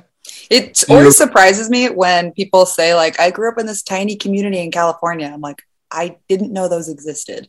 It's, and it's above Bakersfield. Okay. That's what the little towns are. I'm always like, what do you mean little? But whatever. Okay. Well, family-wise, what's maybe the hardest / best lesson that your family taught you while you were growing up? Oh, boy. That is, that I finally had to choose to live my life for my expectations and my happiness and my joy and my motivations and what I wanted to do with my life, because it was my life and it wasn't my parents' life. It wasn't the people around me. Things along those lines. And then that, frankly, I made a point to be stationed on the other side of the country for the first 2 years I was in the military. I went to Fort Benning. And requested that specifically just to get away and figure out what I wanted to do with my life. Having been homeschooled, having been raised very conservative and all those things, I was just like, okay, I need out and figure out who I am. And so that was, it may not have been in more of an indirect lesson that they taught me, but it helped me over time find who I wanted to be. Versus, allowing people to dictate who they thought I should be and trying to live to those standards. When do you think that you started learning that lesson though? Right. Because Bruce has been trying to instill that and shove that down my throat ever since I was a baby. And I feel like it's taken me, I learn it in waves, but I feel like it really didn't come until my late 20s that I actually fully embodied that and really I'm going to swear, but the level of fucks just started going down, and people said that would happen when I turned 30, but when did that happen for you? Honestly, when I was 40. Okay. I'm on track then. It took me a really long time. Again, coming from being homeschooled and being a very conservative environment, like I didn't have that school system. I didn't have all those friends and stuff like that. It was just my brother and me, my younger brother and me. And then I joined the Army, and that's a whole different level of somebody being in control of your life. In a completely different environment, like living in the barracks. I went from, having a room that I shared with my brother, or, once he moved out and I moved in with my dad and stuff. And then, going from that environment and then to living in the barracks with 200 other dudes. And again, being told when to get up, when to go to sleep, when to eat, all that stuff, like all the time. And so it was just very different environments. And so it was almost like, growing up was one lifetime, and then the military was one lifetime. And then the 16 years since then has been like, okay, now I'm learning what life is actually about. And so yeah, it was about a year and a half ago where I really started learning who I wanted to be and what expectations I had of myself, and being confident and comfortable in my own skin. Well, congratulations. Well, that's pretty good. Because, when you're explaining that after the homeschooling piece, because that is hard it's just different to come out from underneath that, because you don't have all the exposure to like other kids at school and all those kind of different ideas and blah, blah, blah, and all that stuff. And then the military is really not a free reign. I mean, you're kind of told what to think and what to do. And so it's like, after you have kind of two extremes like that about, the dominant kind of control, getting out, that would be a lot of freedom to kind of cope with. Yeah. As you made that transition. So there was a lot going on with that. Well, that's an exciting process. Well, there's a lot there. So, well, congratulations on that. That's pretty cool. So happy for you there. And now you're chasing the fitness piece and doing all those kind of things. So, well, let's talk a little bit then just about getting into the Army. So you went to, was it Bakersfield? No, what'd you say? What town? Fort Sill, Oklahoma. Okay. No, I meant for high school. Oh, I was homeschooled. Oh, right. Okay. Yep. All the way through. I got my GED at 17. Did you play sports at all? I was not allowed to. Coaches would literally come to my house, like the football and basketball coaches at different times when I was like 15, 16 years old, came to my house and asked my mom if I could come play, because they'd see me playing on the playground with the other kids, after school and stuff. And they'd be like, okay, this kid is 6'1" and athletic. Like, we need to get him on our team, or at least get him a tryout. And my mom was like, nope, not doing it.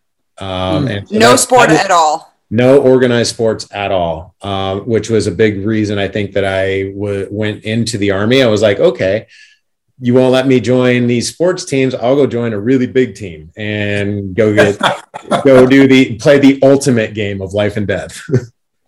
So was it like your mom just was like keeping you safe, or was it like a religious reason, or what was more religion? She does not believe in competition.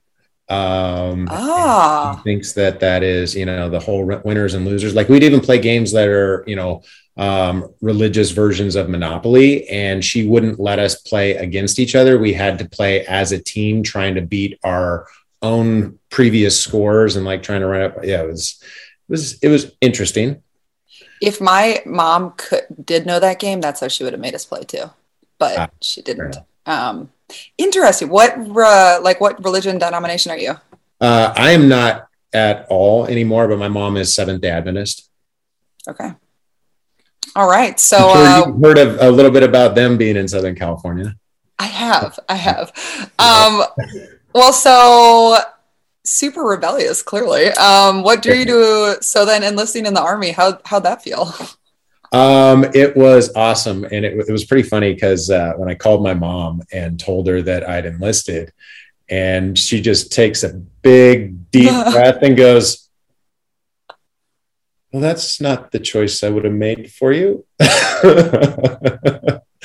And but I mean, she's very, very supportive. I mean, I swear she lost probably 10 pounds while I was in Iraq, and she's not even that small. Or she's not even that big. She's like 5'2" and 110 pounds, and she like couldn't eat consistently for that year that I was over there. So, but yeah, super supportive. Had prayer groups going for me, all that fun stuff. Okay, so take me through enlistment day. Like, what's the vibe? Or is this like a I'm gonna burn this shit down type vibe, or were you scared? Like, what was the energy? I was excited. Are you talking about the first day in basic training, or the day that I actually signed up for the Army? I was thinking the day you actually signed up, but either. They actually signed up. So it was late January of '99. I went into the MEPS there in Sacramento, and because I'd gone through my recruiter in Yuba City, and then so once I checked out a couple of the different branches, and the Army was just closer to what I wanted to do. My family, my both grandpas and uncle and a cousin were all Navy. But I did not want to be stuck on a boat for 6 months at a time with a bunch of dudes. Just does not sound like fun to me. So I was like, I'm going to stay on the land, and yeah. So then, went down to MEPS, took my ASVAB, scored very well on that. And my recruiter just said, okay, well, you did really well on that test. So what do you want to do? And I said, I want to blow shit up. And he goes, I have the job for you. And he's like, you're going to be a fire support specialist. And I was like, I don't want to put out fires. And he's like, no. That's not what it means. It means you're calling in all the big guns. And I was like, oh, that sounds fun. Let's do that. Had you ever, just in following up on the mom question, had you ever been around guns or weapons at all? Somewhat. Like my dad had guns, and I'd lived with him for about the last year before I joined the Army. Like pellet guns and stuff once I was a teenager and my mom wasn't around. I'd go visit my grandpa, and he'd let me shoot his pellet gun at like 16. But other than that, not too much.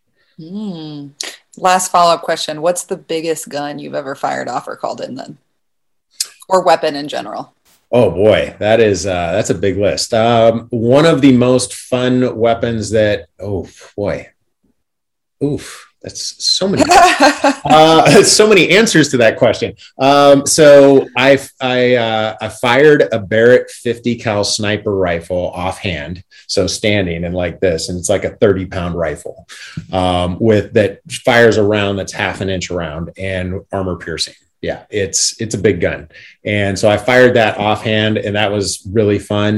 The other really fun one was a tripod mounted M40 grenade launcher, which fires 40 millimeter grenades, belt fed, fully automatic, and they'll go a football field plus, with big booms at the end of that. That was really fun. So those are the weapons that I personally fired that were really fun.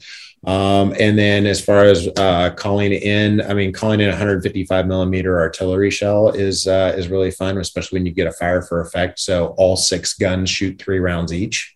And so basically you turn the entire side of a hill into just shrapnel, and boom. I spent a lot of time talking to the Kiowa Warriors and Apache attack helicopters in Mosul while we were in Iraq during the combat operations there. Also in training, got to play with a AC-130 Spectre, which is most people's, it's the big 4 propeller cargo planes called the Hercules, C-130 Hercules. Well, what they did was they were like, hey, what if we put these big sliding doors on one side and put all this targeting equipment inside and put a 105 millimeter cannon pointed out of the one door, the 40 millimeter belt fed grenade launcher out of another door, and then a 7.62 millimeter minigun out of the other round. And then we just have it circle at 8,000 feet over the target, just shooting straight down. That was really fun. That was like you just spoke Spanish or Japanese to me. I have no concept of what you just said, but that sounds great. Really big guns, lots of booms, big booms, and they don't miss. It's literally like seeing sparks as the rounds are hitting the target because they're that accurate. Wow. Literally just a big cargo plane circling to 8,000 feet, shooting straight down. Well, hot damn. Thank you for that education. Okay. And I'm really glad that you said fuck earlier, because it's every 4th word in my vocabulary. So ever since I was in the Army, that's just, I don't know how, it's like a punctuation, an exclamation. It's a very useful word. Pops, you're going to have to say it now. You can't be the only loser who doesn't do it. All right. Well, I'm sure it'll come up. Okay. So let's take a trip to basic training then. So how did basic training change you, and what were some of the lessons that you learned there? So, just going back to having never been part of a team, never been in a school environment, 19 years old, they wake me up at 4:30 in the morning and they line us up at the clinic. And the first thing you do is you are lined up and you walk through a door and you get, those pneumatic shots things, they give you the shot. So it was 2 in one shoulder and 1 in the other at the same time at like 5 o'clock in the morning. You like walk through the door, like, oh, and then you walk around the corner and you face a wall, you pull your pants down, they stick you with penicillin. And that is literally your first hour of basic training. Then they shave your head and then take you to your uniforms. Oh, and you have to pay for that haircut. Then you get your uniforms and then you start going through kind of the end processing of that. But the biggest thing for me is, again, having never been in a team environment, having never had people depending on me really, having had, I'd never had school projects where, I was responsible with someone else, that type of thing. So I was very much an individual and frankly, I was very, very isolated because again, I just, hadn't really been exposed to that much of the world. And it was a massive learning experience. I grew so much. I feel like I went from being like a 12-year-old to like a 20-year-old in 9 weeks from a mental maturity standpoint. And then, so I started out basic training. I was pretty bad at it. And then as I got better, as we got through basic training, I lost weight, I got in shape, all that stuff. And then when I went to my advanced individual training, which is actually learning my school, which is calling in the indirect fire, I was the distinguished honor graduate or top of my class. So wow. I figured it out pretty quickly at that point of how all that stuff works. That's good. So it ends up being a pretty good fit. Yes, it was a really good fit. Okay. Well, then do you want to kind of jump up then and get into being deployed and kind of tell us a little bit about that whole situation and how that went down? Sure. We were tasked with, my unit. It was 1st Battalion, 24th Infantry, stationed based out of Fort Lewis, Washington. We deployed, I think we flew out on like October 14th of 2004, spent a couple days in Kuwait, kind of prepping everything. And then, flew in cargo planes up to Mosul. And it was supposed, like where we were going, it was supposed to be really, really quiet. Like there wasn't really anything going on. There weren't really any insurgents. Like more of them were down in Fallujah and that's where all the bad stuff was happening. But, I told my mom, I was like, Mom, there's nothing going on up there. I'll be perfectly fine. They're not even fighting. There's no firefights. Nothing's going on in Mosul. And, around the time we got there was when the Marines did a huge offensive into Fallujah. And the insurgents that survived that assault came straight to Mosul because it was a city of 2.5 million people. So it was really easy for them to hide, but also it was only about 30 miles from the Syrian border. So if we got too close to them, they could just jump the border. And that was their strategy. So we went from thinking that, nothing was really going to happen. We were just going to have kind of be patrolling this big city and, like keeping the peace type thing. And it turned into we got into Iraq. Let's see, I had my 25th birthday was like the day after we got to Iraq. And then it was about a week after that is when things started really, shit really started hitting the fan in Mosul. And we went down there. My first firefight was on November 11th of 2004, Veterans Day. And that was the day that I found out that bullets really do zing when they go over your head. It's a really creepy sound when it smacks the wall behind you. And, broad daylight, it looked like Star Wars because we're shooting our tracers and they're shooting tracers back, which are the white phosphorus tipped rounds. And I mean, it literally looked like Star Wars in broad daylight, like these and all that. But that was also the day we lost our first guy, Tommy Dorflinger. He took one direct hit through the helmet. But we were in about a 5-hour firefight that day. And it was a lot of action for the next 6 months because they really wanted to get a foothold in Mosul and establish that as their new base of operations. And we said, fuck you, no. And so, we were out kicking doors. We were flying Blackhawk. We were flying on Blackhawks at, 2:30 in the morning and taking over compounds before they even knew we were there. Searching door to door, finding just all kinds of weapons, remote devices. And the thing was, after about a month or two in, it was as many IEDs as we came across, many ambushes we came across. It was like every time you saw a broken piece of curb, every time you saw a pothole that was slightly filled in, anytime a car rolled past a little slower than the others, it was just like, okay, is this it? And so that's what that was like. December 21st of 2004. So about a month and a half after Tommy died, a suicide bomber was able to get into our chow hall on our base and blew himself up during the middle of lunch, wounded over 70 people. 12 killed, including my company commander, who was also my workout partner at the time. That was a rough one. February 19th of 2005, one of my really good friends, Clint Gertson, just a car pulled up and fired just a 3-round burst out of the window and drove off.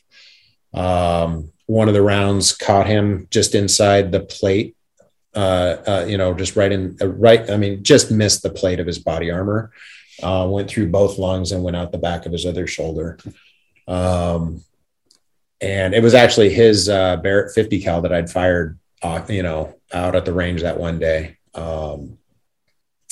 That one got me the worst. After his memorial service, I went back to my room, my little hooch, and I took the first 5 bullets out of my magazine. And I engraved his initials on them. And then wasn't too long later that I used those, and then I got blown up 5 days after that.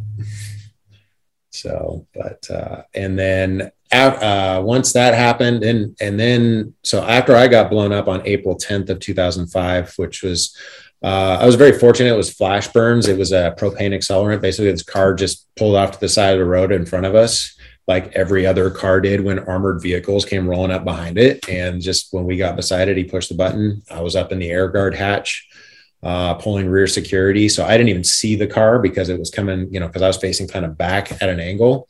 And all of a sudden, next thing I knew, I was inside of a fireball. There was a flash of orange. It kind of turned gray. And then the only way I can describe it is imagine being thrown into an oven. That's what it felt like. I have never been that hot over, like my entire upper body was literally engulfed in flames. They saw the fireball. Another platoon saw the fireball from almost 2 miles away. And I was about 25 feet from the actual car. And I fell, the concussion hit me. Fortunately, I was wearing a radio set in my helmet called a Peltor, so I could talk to the helicopters. So that saved my hearing and kept me from getting a concussion. But I remember falling into the vehicle and I was patting myself because I was trying to pat the flames out because I thought I was burning. I fell down into the vehicle like I'm dying. Like, this is it. I mean, it was literally a kaleidoscope of memories and family and loved ones and all of that, like instantly just like flashing in my mind. I was like, this is it. And then I was patting myself. And then I kind of like got enough awareness to realize that my gloves weren't on fire. And I sat up on the bench and there was only 2 guys down inside, maybe 3. And I get up and I sit up and I look, and they're like looking, just this absolute look of horror on their face, because they didn't even know what had happened. They didn't know what was going on. They were down inside. And And I remember looking at them and looking at all their faces and just the terrified looks on their faces. And I'm just screaming, am I okay? Am I okay? Am I okay? And they're like, I think so. Like your face is a little wet, but I think so. So I got back up in the hatch because we need, obviously you don't want to sit there where a bomb just went off. So I get back up in the hatch and I was up there for maybe about 5 minutes before the shock wore off. And it was like, my face was raw. Like it basically melted all the skin from here to here. Fortunately, this is a secondary burn. So I didn't get, I can tell where it is. In certain places, like I can see the scars on the inside, on the edge of my nose and stuff. So that's when I was like, hey guys, I need somebody else to take over. This hurts. Like my whole face was stinging because it was raw. And got back to the aid station and going down there. And then like, I remember Doc Montoya, who actually lives down here in California. He was cleaning me up and he's like, all right, well, I'm going to go get your Purple Heart paperwork started. And I was like, Purple Heart for what? And he's like, dude, you're hurt and you got blown up. Like you get a Purple Heart for this. And I was like, oh, okay. And it was, because I hadn't even looked in a mirror yet at that point. And then seeing over the next few days of, just the amount of damage, I was like, oh, okay, now I understand. So I went out on a mission the next day where we just went to the range, and I went to take my helmet off, and the front of my helmet caught my nose right here, and my nose, like the skin of my nose, peeled off in one piece, like a shell of my nose. So I go back to my NCO meeting that night, and my first sergeant, Mike Bordelon, he goes, why does your face look worse today than it did yesterday? And I was like, oh, we were out on the mission. I took my helmet off and it caught my nose. And he goes, what were you doing outside the wire? I was like, well, we had a mission. He goes, as long as your face looks like that, you don't go off base. And then, so I got hit April 10th. On April 23rd, his vehicle got hit.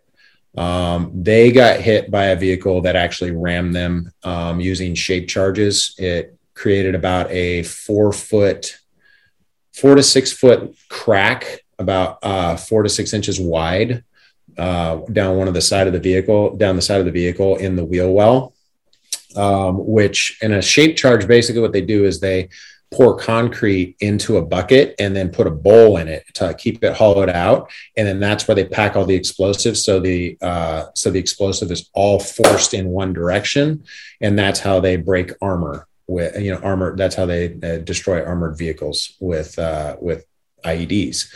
Because normally there's just not enough force there. They would have, in that vehicle was my second company commander, my first sergeant, the interpreter, one of the snipers, my lieutenant, the driver, and then the gunner. Nobody was on that vehicle, came back to theater. My lieutenant ended up with burns, I believe, on 30% of his body. I remember going to the aid station and actually carrying him to the helicopter so he could be medevac to Germany to the burn center. Ace Davis, he died about 7 hours later. He was the sniper. He was up in the other hatch. Normally, when you are faced with something that extreme heat and things like that, your trach seizes up so that you don't breathe in all that smoke and that heat and all that stuff. His didn't work. He melted his lungs from the inside, and he basically suffocated after about 7 hours. The interpreter died. Company commander broke his leg. The driver and the gunner both had smoke inhalation.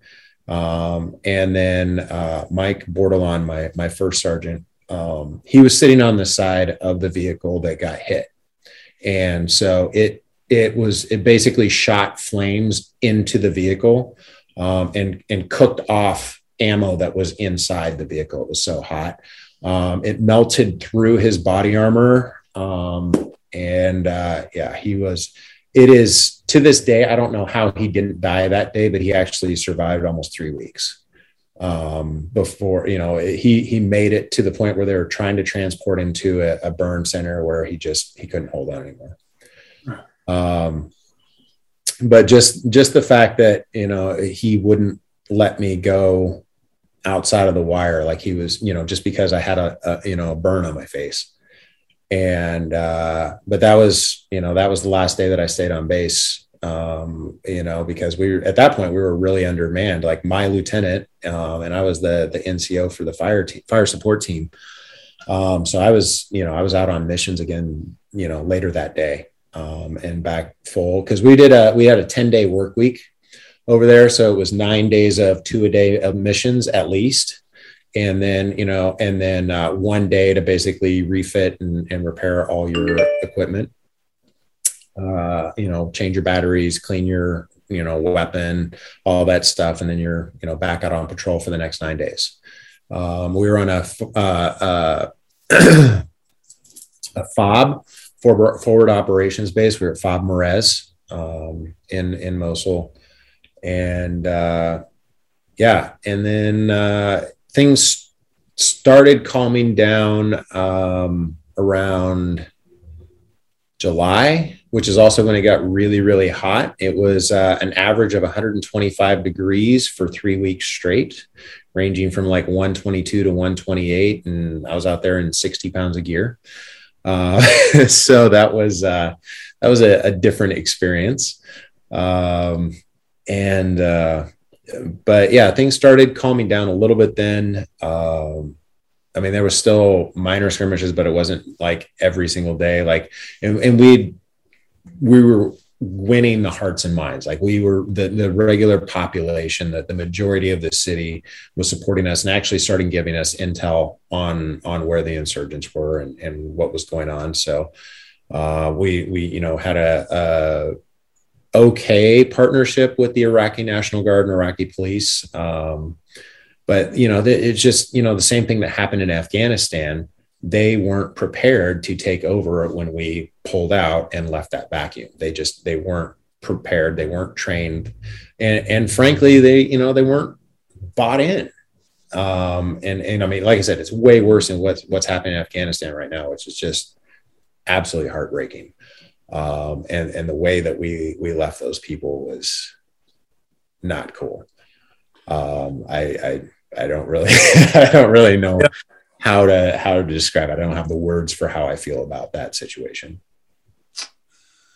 Okay, well, we'll just catch our breath for a sec. So, well, I just want to say thank you for sharing that, and that's pretty real stuff. And so I guess on behalf of all of us, you know, I guess condolences, you know, for those losses, because I mean, I can hear in the storytelling, you know, those are friends and colleagues, comrades and that. And so I really appreciate you sharing the story in the way in which you did. And I really hope that, and this is what I've been striving for with Emerging Vets and Players and the other organizations is I tell the hard shit because I hope it inspires other veterans to do the same, because I know that my talking and being able to talk about it is what saved me.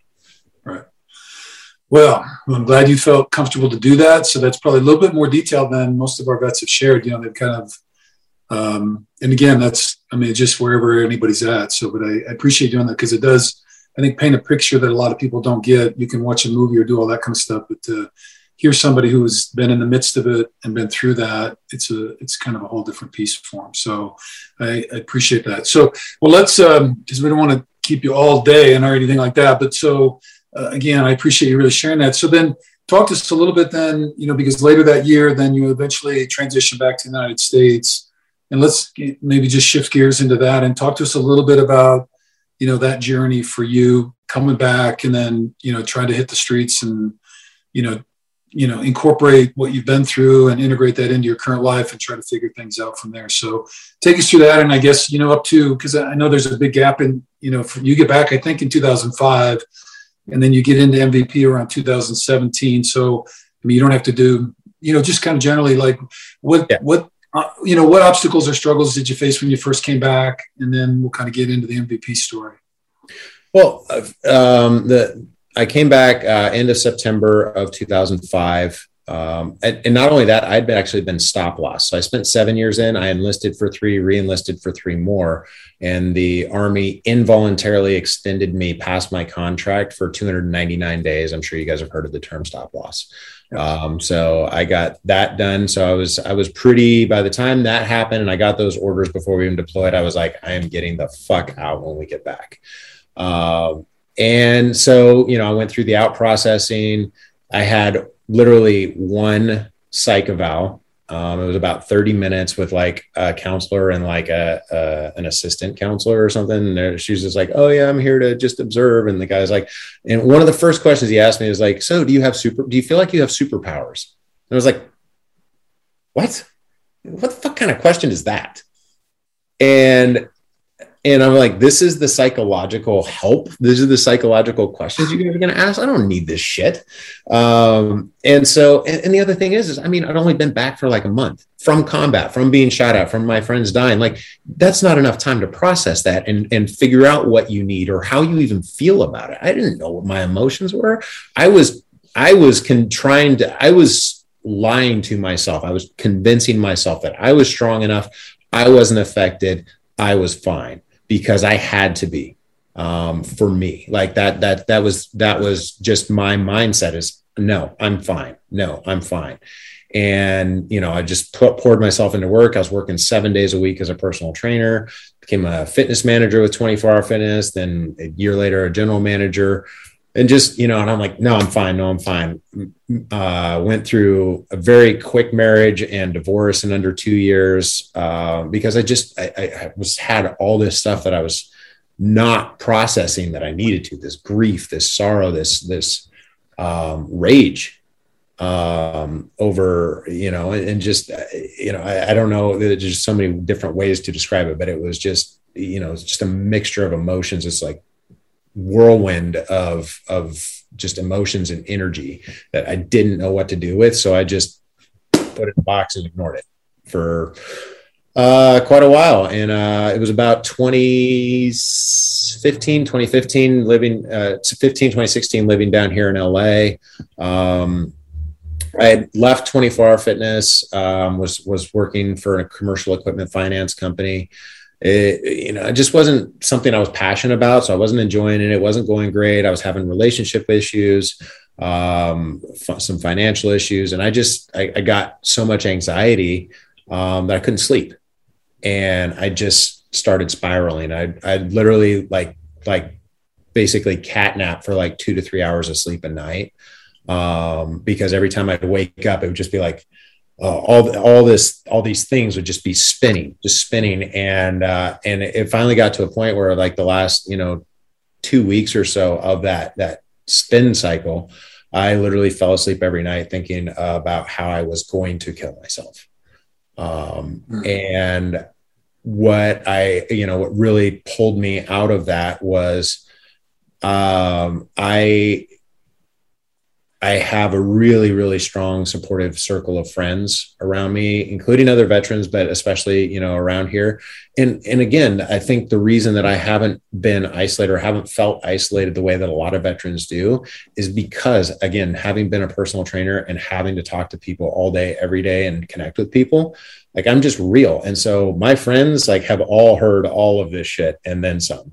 And they're very supportive and they know when I lose my shit that it's not necessarily them and I'm not going off on them, but it just I've been reading a book called The Body Keeps the Score, my therapist at the VA, and basically what it helped me understand is that because of the chemicals that your body releases under high stress environments, when you're at that level for so long of being having mortars falling on your base, being in combat patrols, all this stuff for a year, like your body still, anytime you're stressed, it's like, okay, we're at it, let's go. And so you go from a 1 to a 10 in your emotions, like before you even know what happened. Like you don't even know you're pissed and suddenly you're like punching holes in walls. Like, wait, why am I, what's happening right now? Why is my hand bloody? I've literally been there. And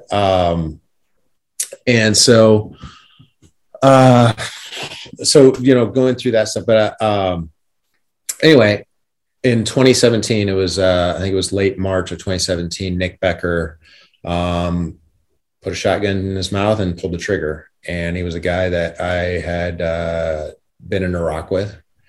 And I posted, like I said, I'd come out of that because of the circle of friends around me, and out of my depression, or, that extent of my depression. And then Nick killed himself, and I saw, I'm fine. I got out of it last time. I don't need help. I'm good. I was just in a bad spot, whatever. And then when he killed himself, it hit me really hard. And I was like, I was this close to doing that. I need to talk to somebody. And it was crazy because one of my former bosses hit me up, and he's like, hey, I don't know why I didn't think of this before, but there's this veterans group that meets at the gym that I work at, Unbreakable Performance. And it's called Merging Vets and Players. And you should come check it out sometime. And I was like, oh, okay, sure. I put it off for like a couple of weeks, because I'm just like, that's the last thing I need to is go sit with a bunch of veterans and hear all the sob stories and all this shit. And exactly. That's the last thing I needed. And but I went, and like sitting in that circle, in that fireside chat and doing the workout first, it felt like home. It felt, because you can tell people, like civilians, like what happened, but really being able to describe the emotions and thoughts that are going through your mind while you're in that situation, like only somebody that has been through that is going to be able to truly relate and understand, and can look you in the eye and go, yeah, I get it.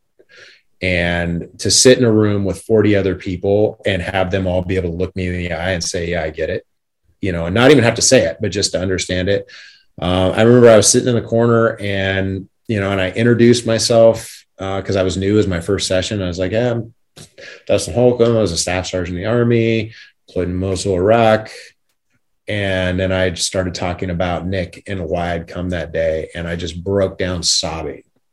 And I remember Junior, he came over to me, and he just sat there and he just put his arm around me, and I just sobbed on his shoulder.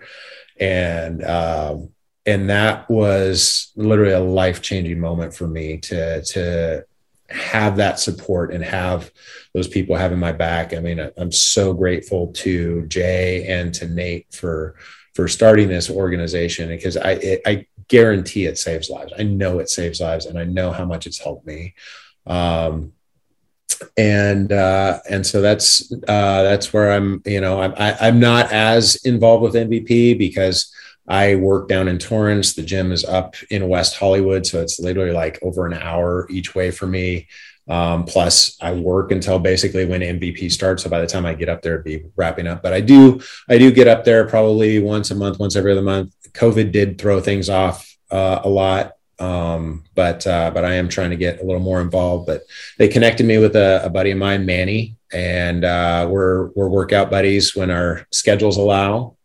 He just needed to get in the gym. He'd had COVID last year and ended up in the hospital because he'd had childhood asthma, and it really affected him. And he ended up in the hospital for like 3 weeks, put on some weight. They reached out to me like, hey, Dustin, we have this MVP member that needs to work out. He lives down by you. You think you can meet with him, give him some tips? And he has literally been like my brother, my battle buddy for the past year.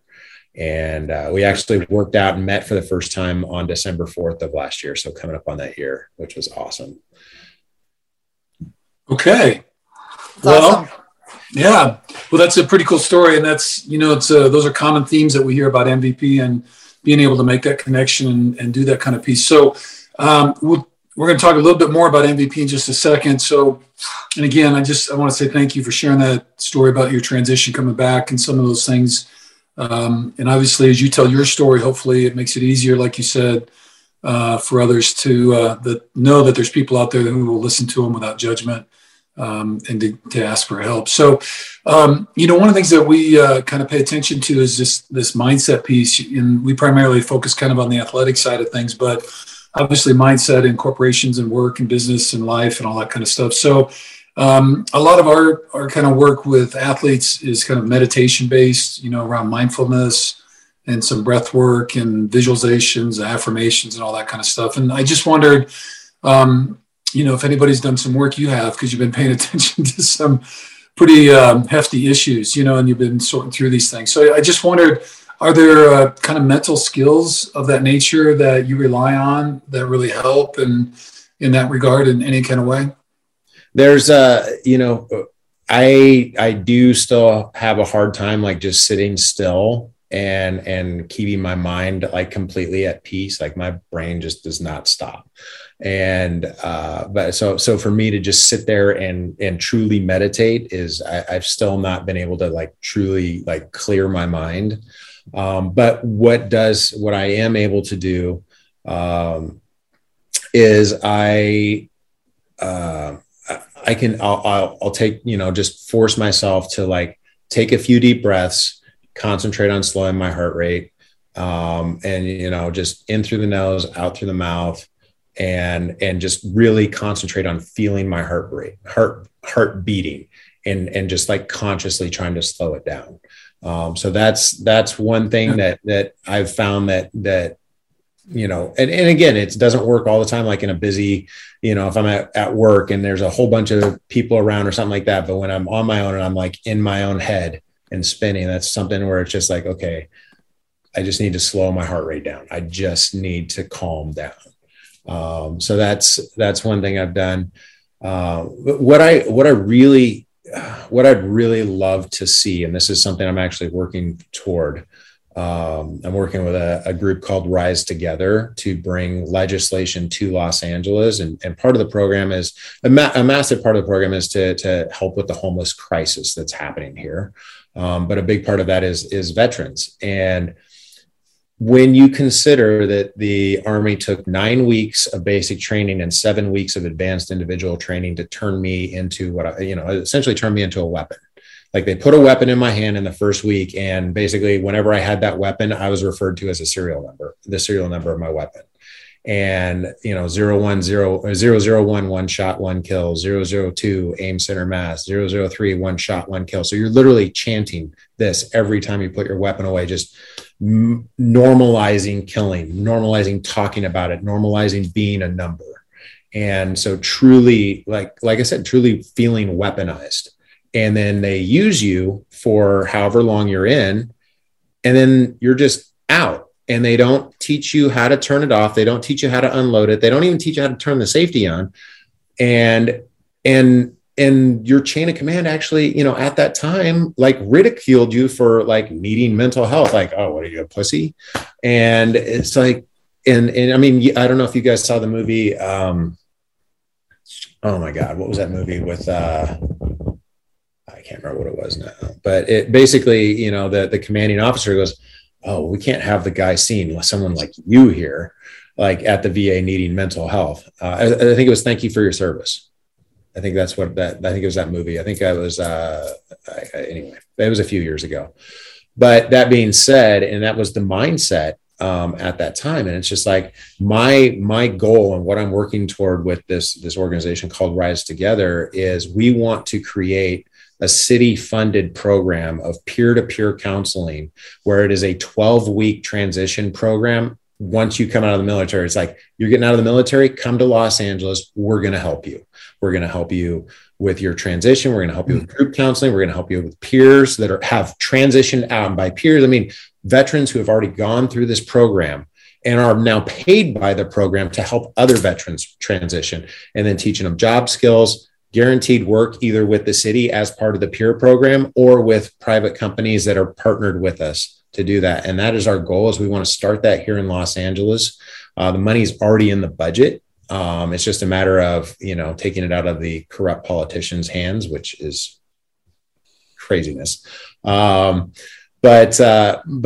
that is our plan, is we want to model this program in Los Angeles and then make it more of a national level. And then hopefully, like someday, my goal is that this will be required before you can transition out of the military, is a minimum of 12 weeks while you're still paid by the military where you're still under UCMJ. So you're under chain of command, and they know you have to go to your meetings.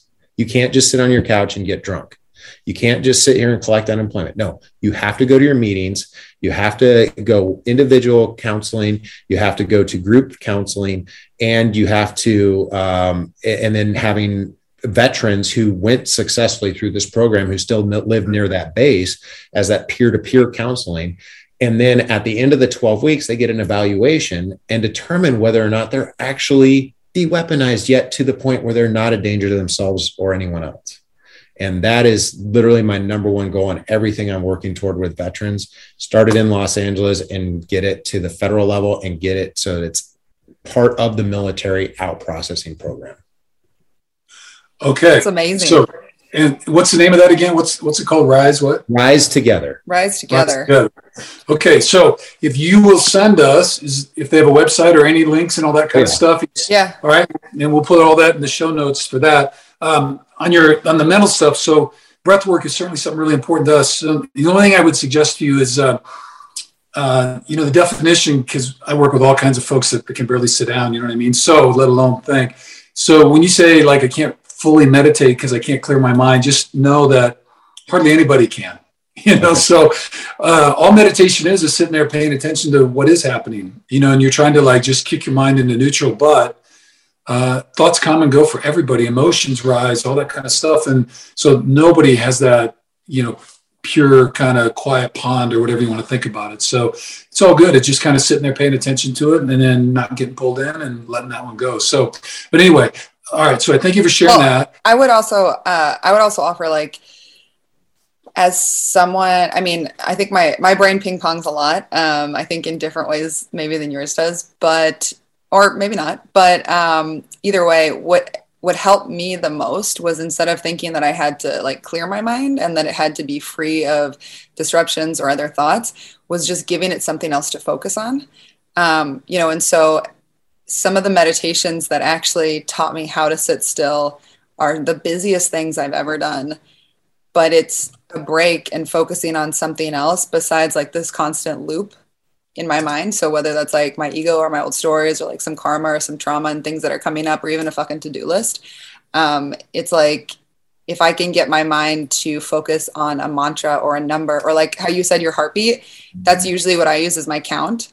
Okay. But even just using that type of stuff can be really helpful and make you feel like you're doing a ton, and it's like, you're not shutting your mind off at all. You're just giving it a different rhythm to move to. And that can be really, I can send you some meditations if you want to. That'd be awesome.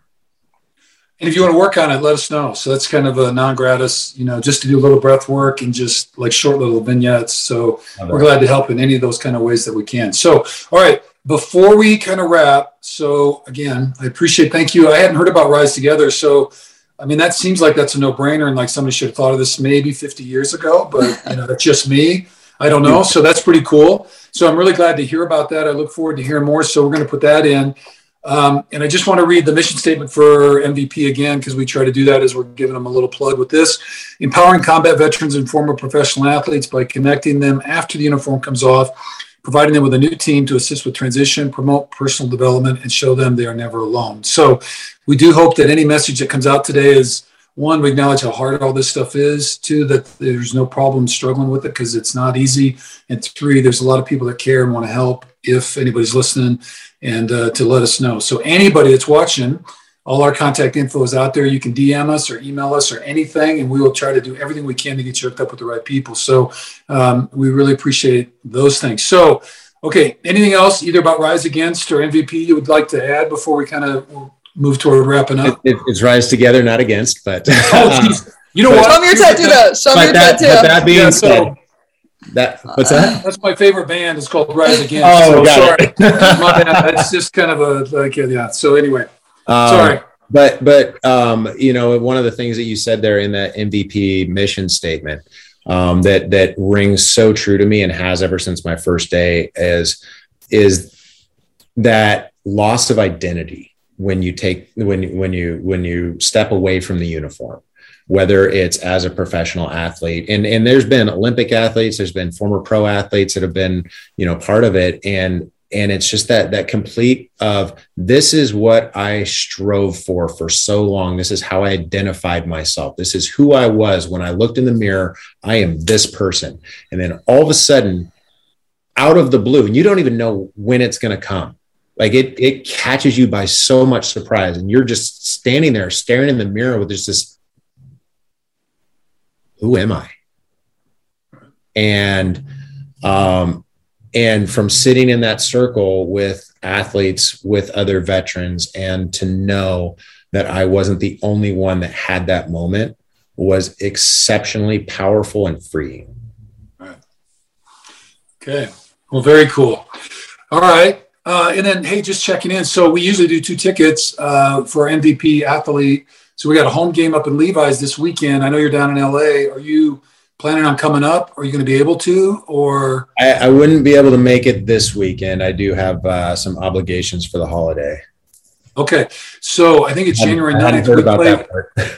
Yeah. So we play the Rams, I think on the 9th, but it's in January sometime. So let me know before, give me a week's notice.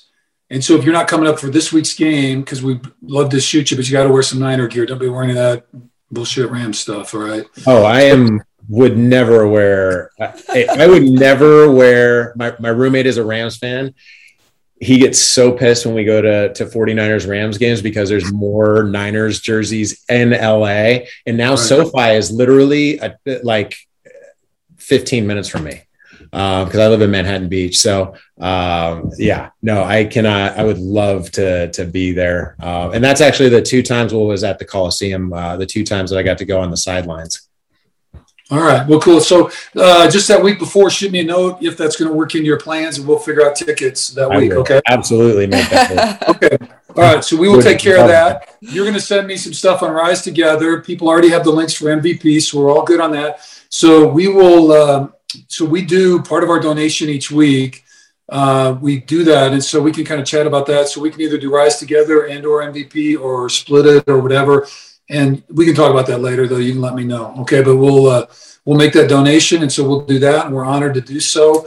And I guess I just also want to, again, just say thank you so much for sharing the story, multiple stories, and that transition for you, both your experience while you're in theater and then on the way back and that. So we appreciate your service and the sacrifices that you've made and sharing this with us. And then maybe for that Rams game, maybe we come down, I don't know, maybe we could get an MVP meeting in if they'll let us sit in. I don't know if we qualify or not, but we can make that happen.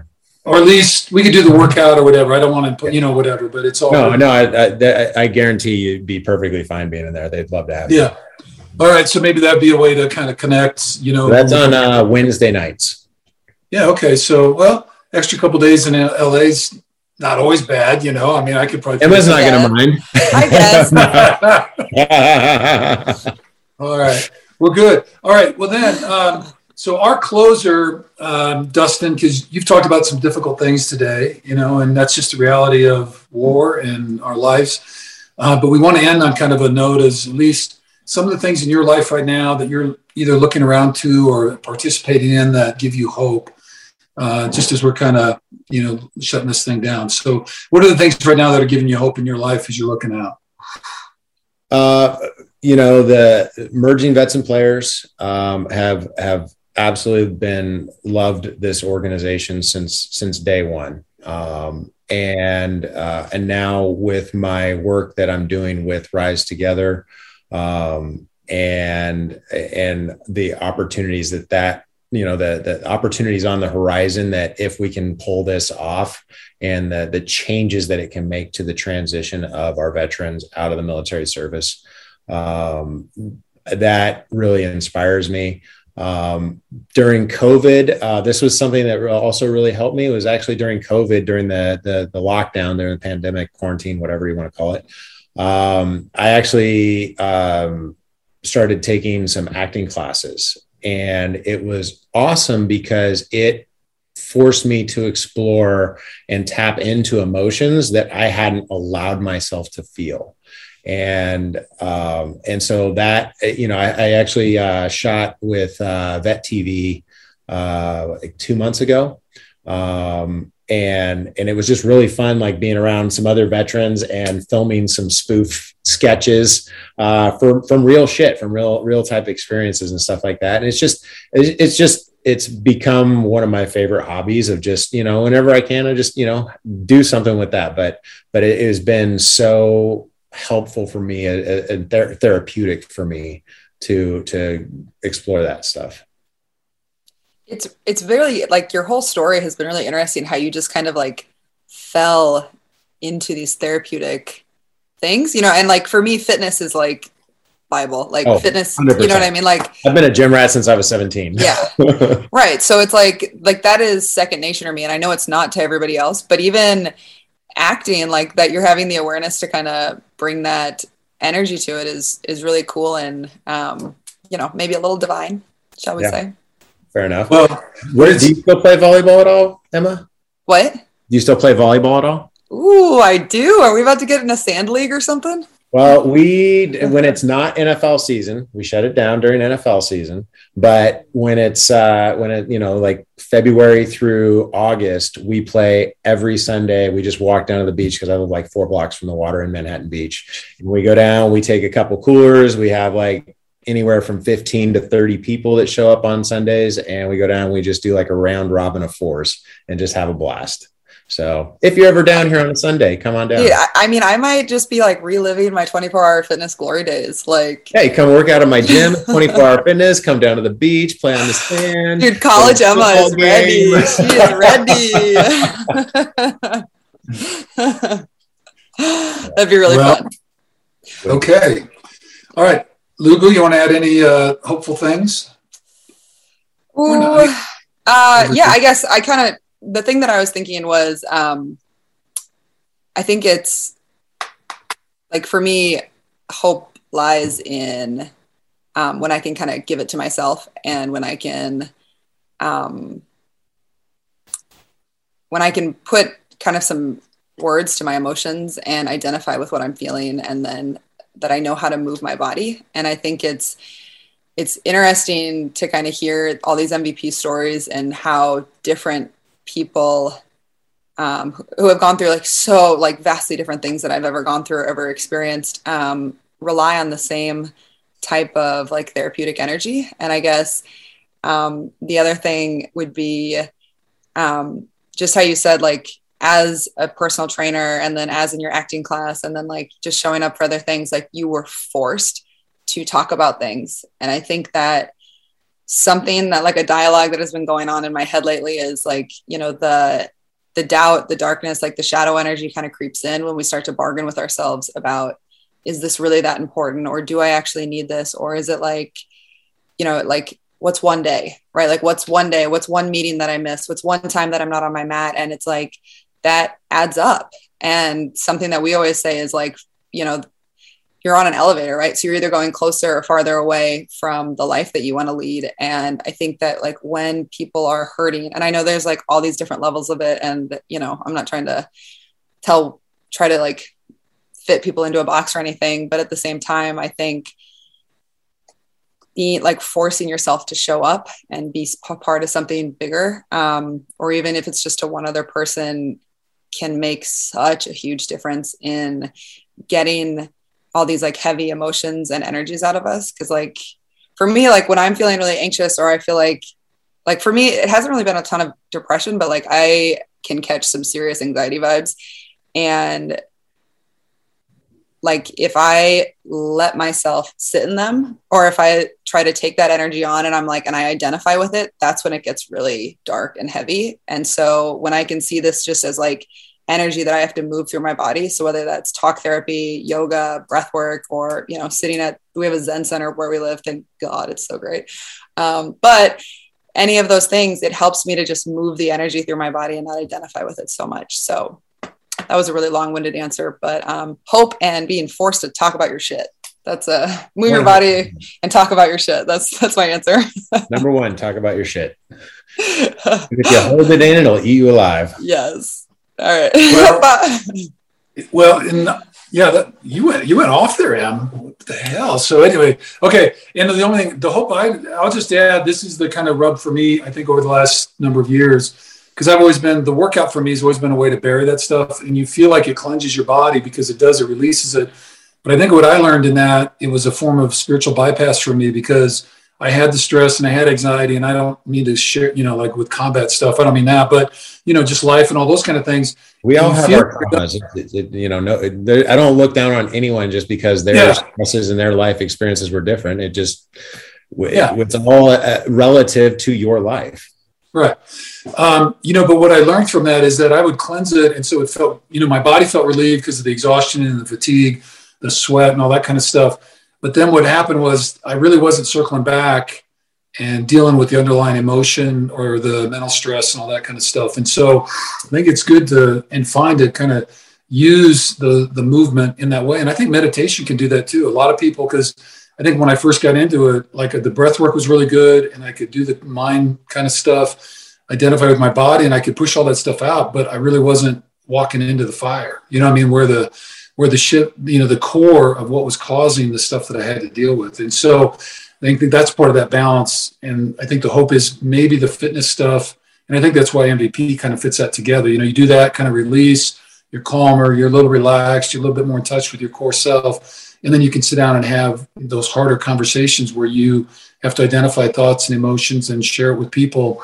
And it's kind of in facing those fears and those pains and the wounds that we carry, and then being able to share them with other folks in that way. And same stuff that you were talking about, Em. I think that's, the pathway at least a little bit toward that healing process, So, but just, I guess the hopeful thing for me is encouraging folks, whatever obstacle or whatever you're resisting, there's a reason. And I'm just going to tell you that eventually it will come back to you. So you might as well go right into it and just take care of it. So walk into that fire. And people have heard this one, my favorite quote, one of them from Joseph Campbell, that the treasure you seek the most is in the cave you most fear to enter. And, if you want peace, then you better open that cave up and take a dive. So anyway, okay. Well, Dustin, we've been rambling. Geez, Em, look at us. Well, I want to add one more thing. Oh, but here we go. But I think that's so interesting in what you say. Cause so many people, when they are reaching out to me about yoga stuff or mindful awareness or anything, it's they don't know where to start. And I think, for me, what I found is there's no right place to start, but if you can move, if you see this shit that you're dealing with as energy and that you just got to move it, wherever it is. And sometimes you can identify, for me, anger lately has hit me here, just right, kind of my neck, a little heart area, but just right in my chest. And it's been really this strong sensation lately, this is where it's been. And so for me, it's if I can just identify with that and then move my body and move this energy. And sometimes it's literally just going for a walk and not being on your phone. Exactly, Bruce. Exactly. So cool. You're so move it, baby. Release that energy. But that alone can be the starting point, and for me, when I try to do therapy weekly, if not bi-weekly, but for me, I always try to exercise and move my body before, because otherwise I go into it. It's when your pores are clogged and you just can't sweat and you can't breathe. They're some people talk about not being able to cry and they just need this release, but there's something blocking them. For me, the key to that is my physical body. And if I can move it and shake that up, that's a place to start, and that's something that almost everybody, you can move and breathe and wiggle like Bruce just did. Just getting those endorphins released is so just enlightening and uplifting. Yes. So. Okay. All right. Em, anything else? I don't want to cut you off. You're kind of. Oh yeah. No, I'm just kidding. All right. I'm good. Okay, Dustin, check the schedule. You're going to let me know the week before as to the game. And then you're going to send me, we've got all the MVP stuff. But any of the Rise Together stuff, if you want to, we'll throw everything in the show notes and we'll take care of that and we'll do that up. Okay. And so again, thank you so much for spending time with us. Great show. I really enjoyed the chat and glad you're doing well. And we look forward to meeting you in person. Hopefully we can do that on the trip to LA. Dude, that would be amazing. I'd love that. All right. Well, very cool. All right, man. Take care. You too. Good luck with everything. We'll stay in touch. Okay. All right. Bye. Bye. All right, guys, that wraps up another episode of the Hidden Pearls podcast. Thank you so much for being on. Thank you for showing up, being present with Alex's story. Super great. Love him. Love Rachel. Love her the most. And then also thank you to Dustin for being on and sharing his story. There's a lot of energy in this show, and there's a lot of really powerful tools that I think we really got into. So, it takes a lot of courage to show up for our shit and to really be present with what's going on. And so if you are walking that path or you are on that journey, just know that we are sending you lots of love and compassion, and that you have a resource and a team in us if you need it. And so we consider you all part of our family, and we're super, super grateful for everybody who makes this show what it is, from our guests to our listeners to anyone out there. So thank you very much. If you would like to do us a favor and leave us a review, you can do that on Apple Podcasts or on Spotify. If you want to find us on Instagram, we're Hidden Pearls Podcast, on TikTok and Facebook, Hidden Pearls Podcast, and then on Twitter, we're Hidden Pearls Pod.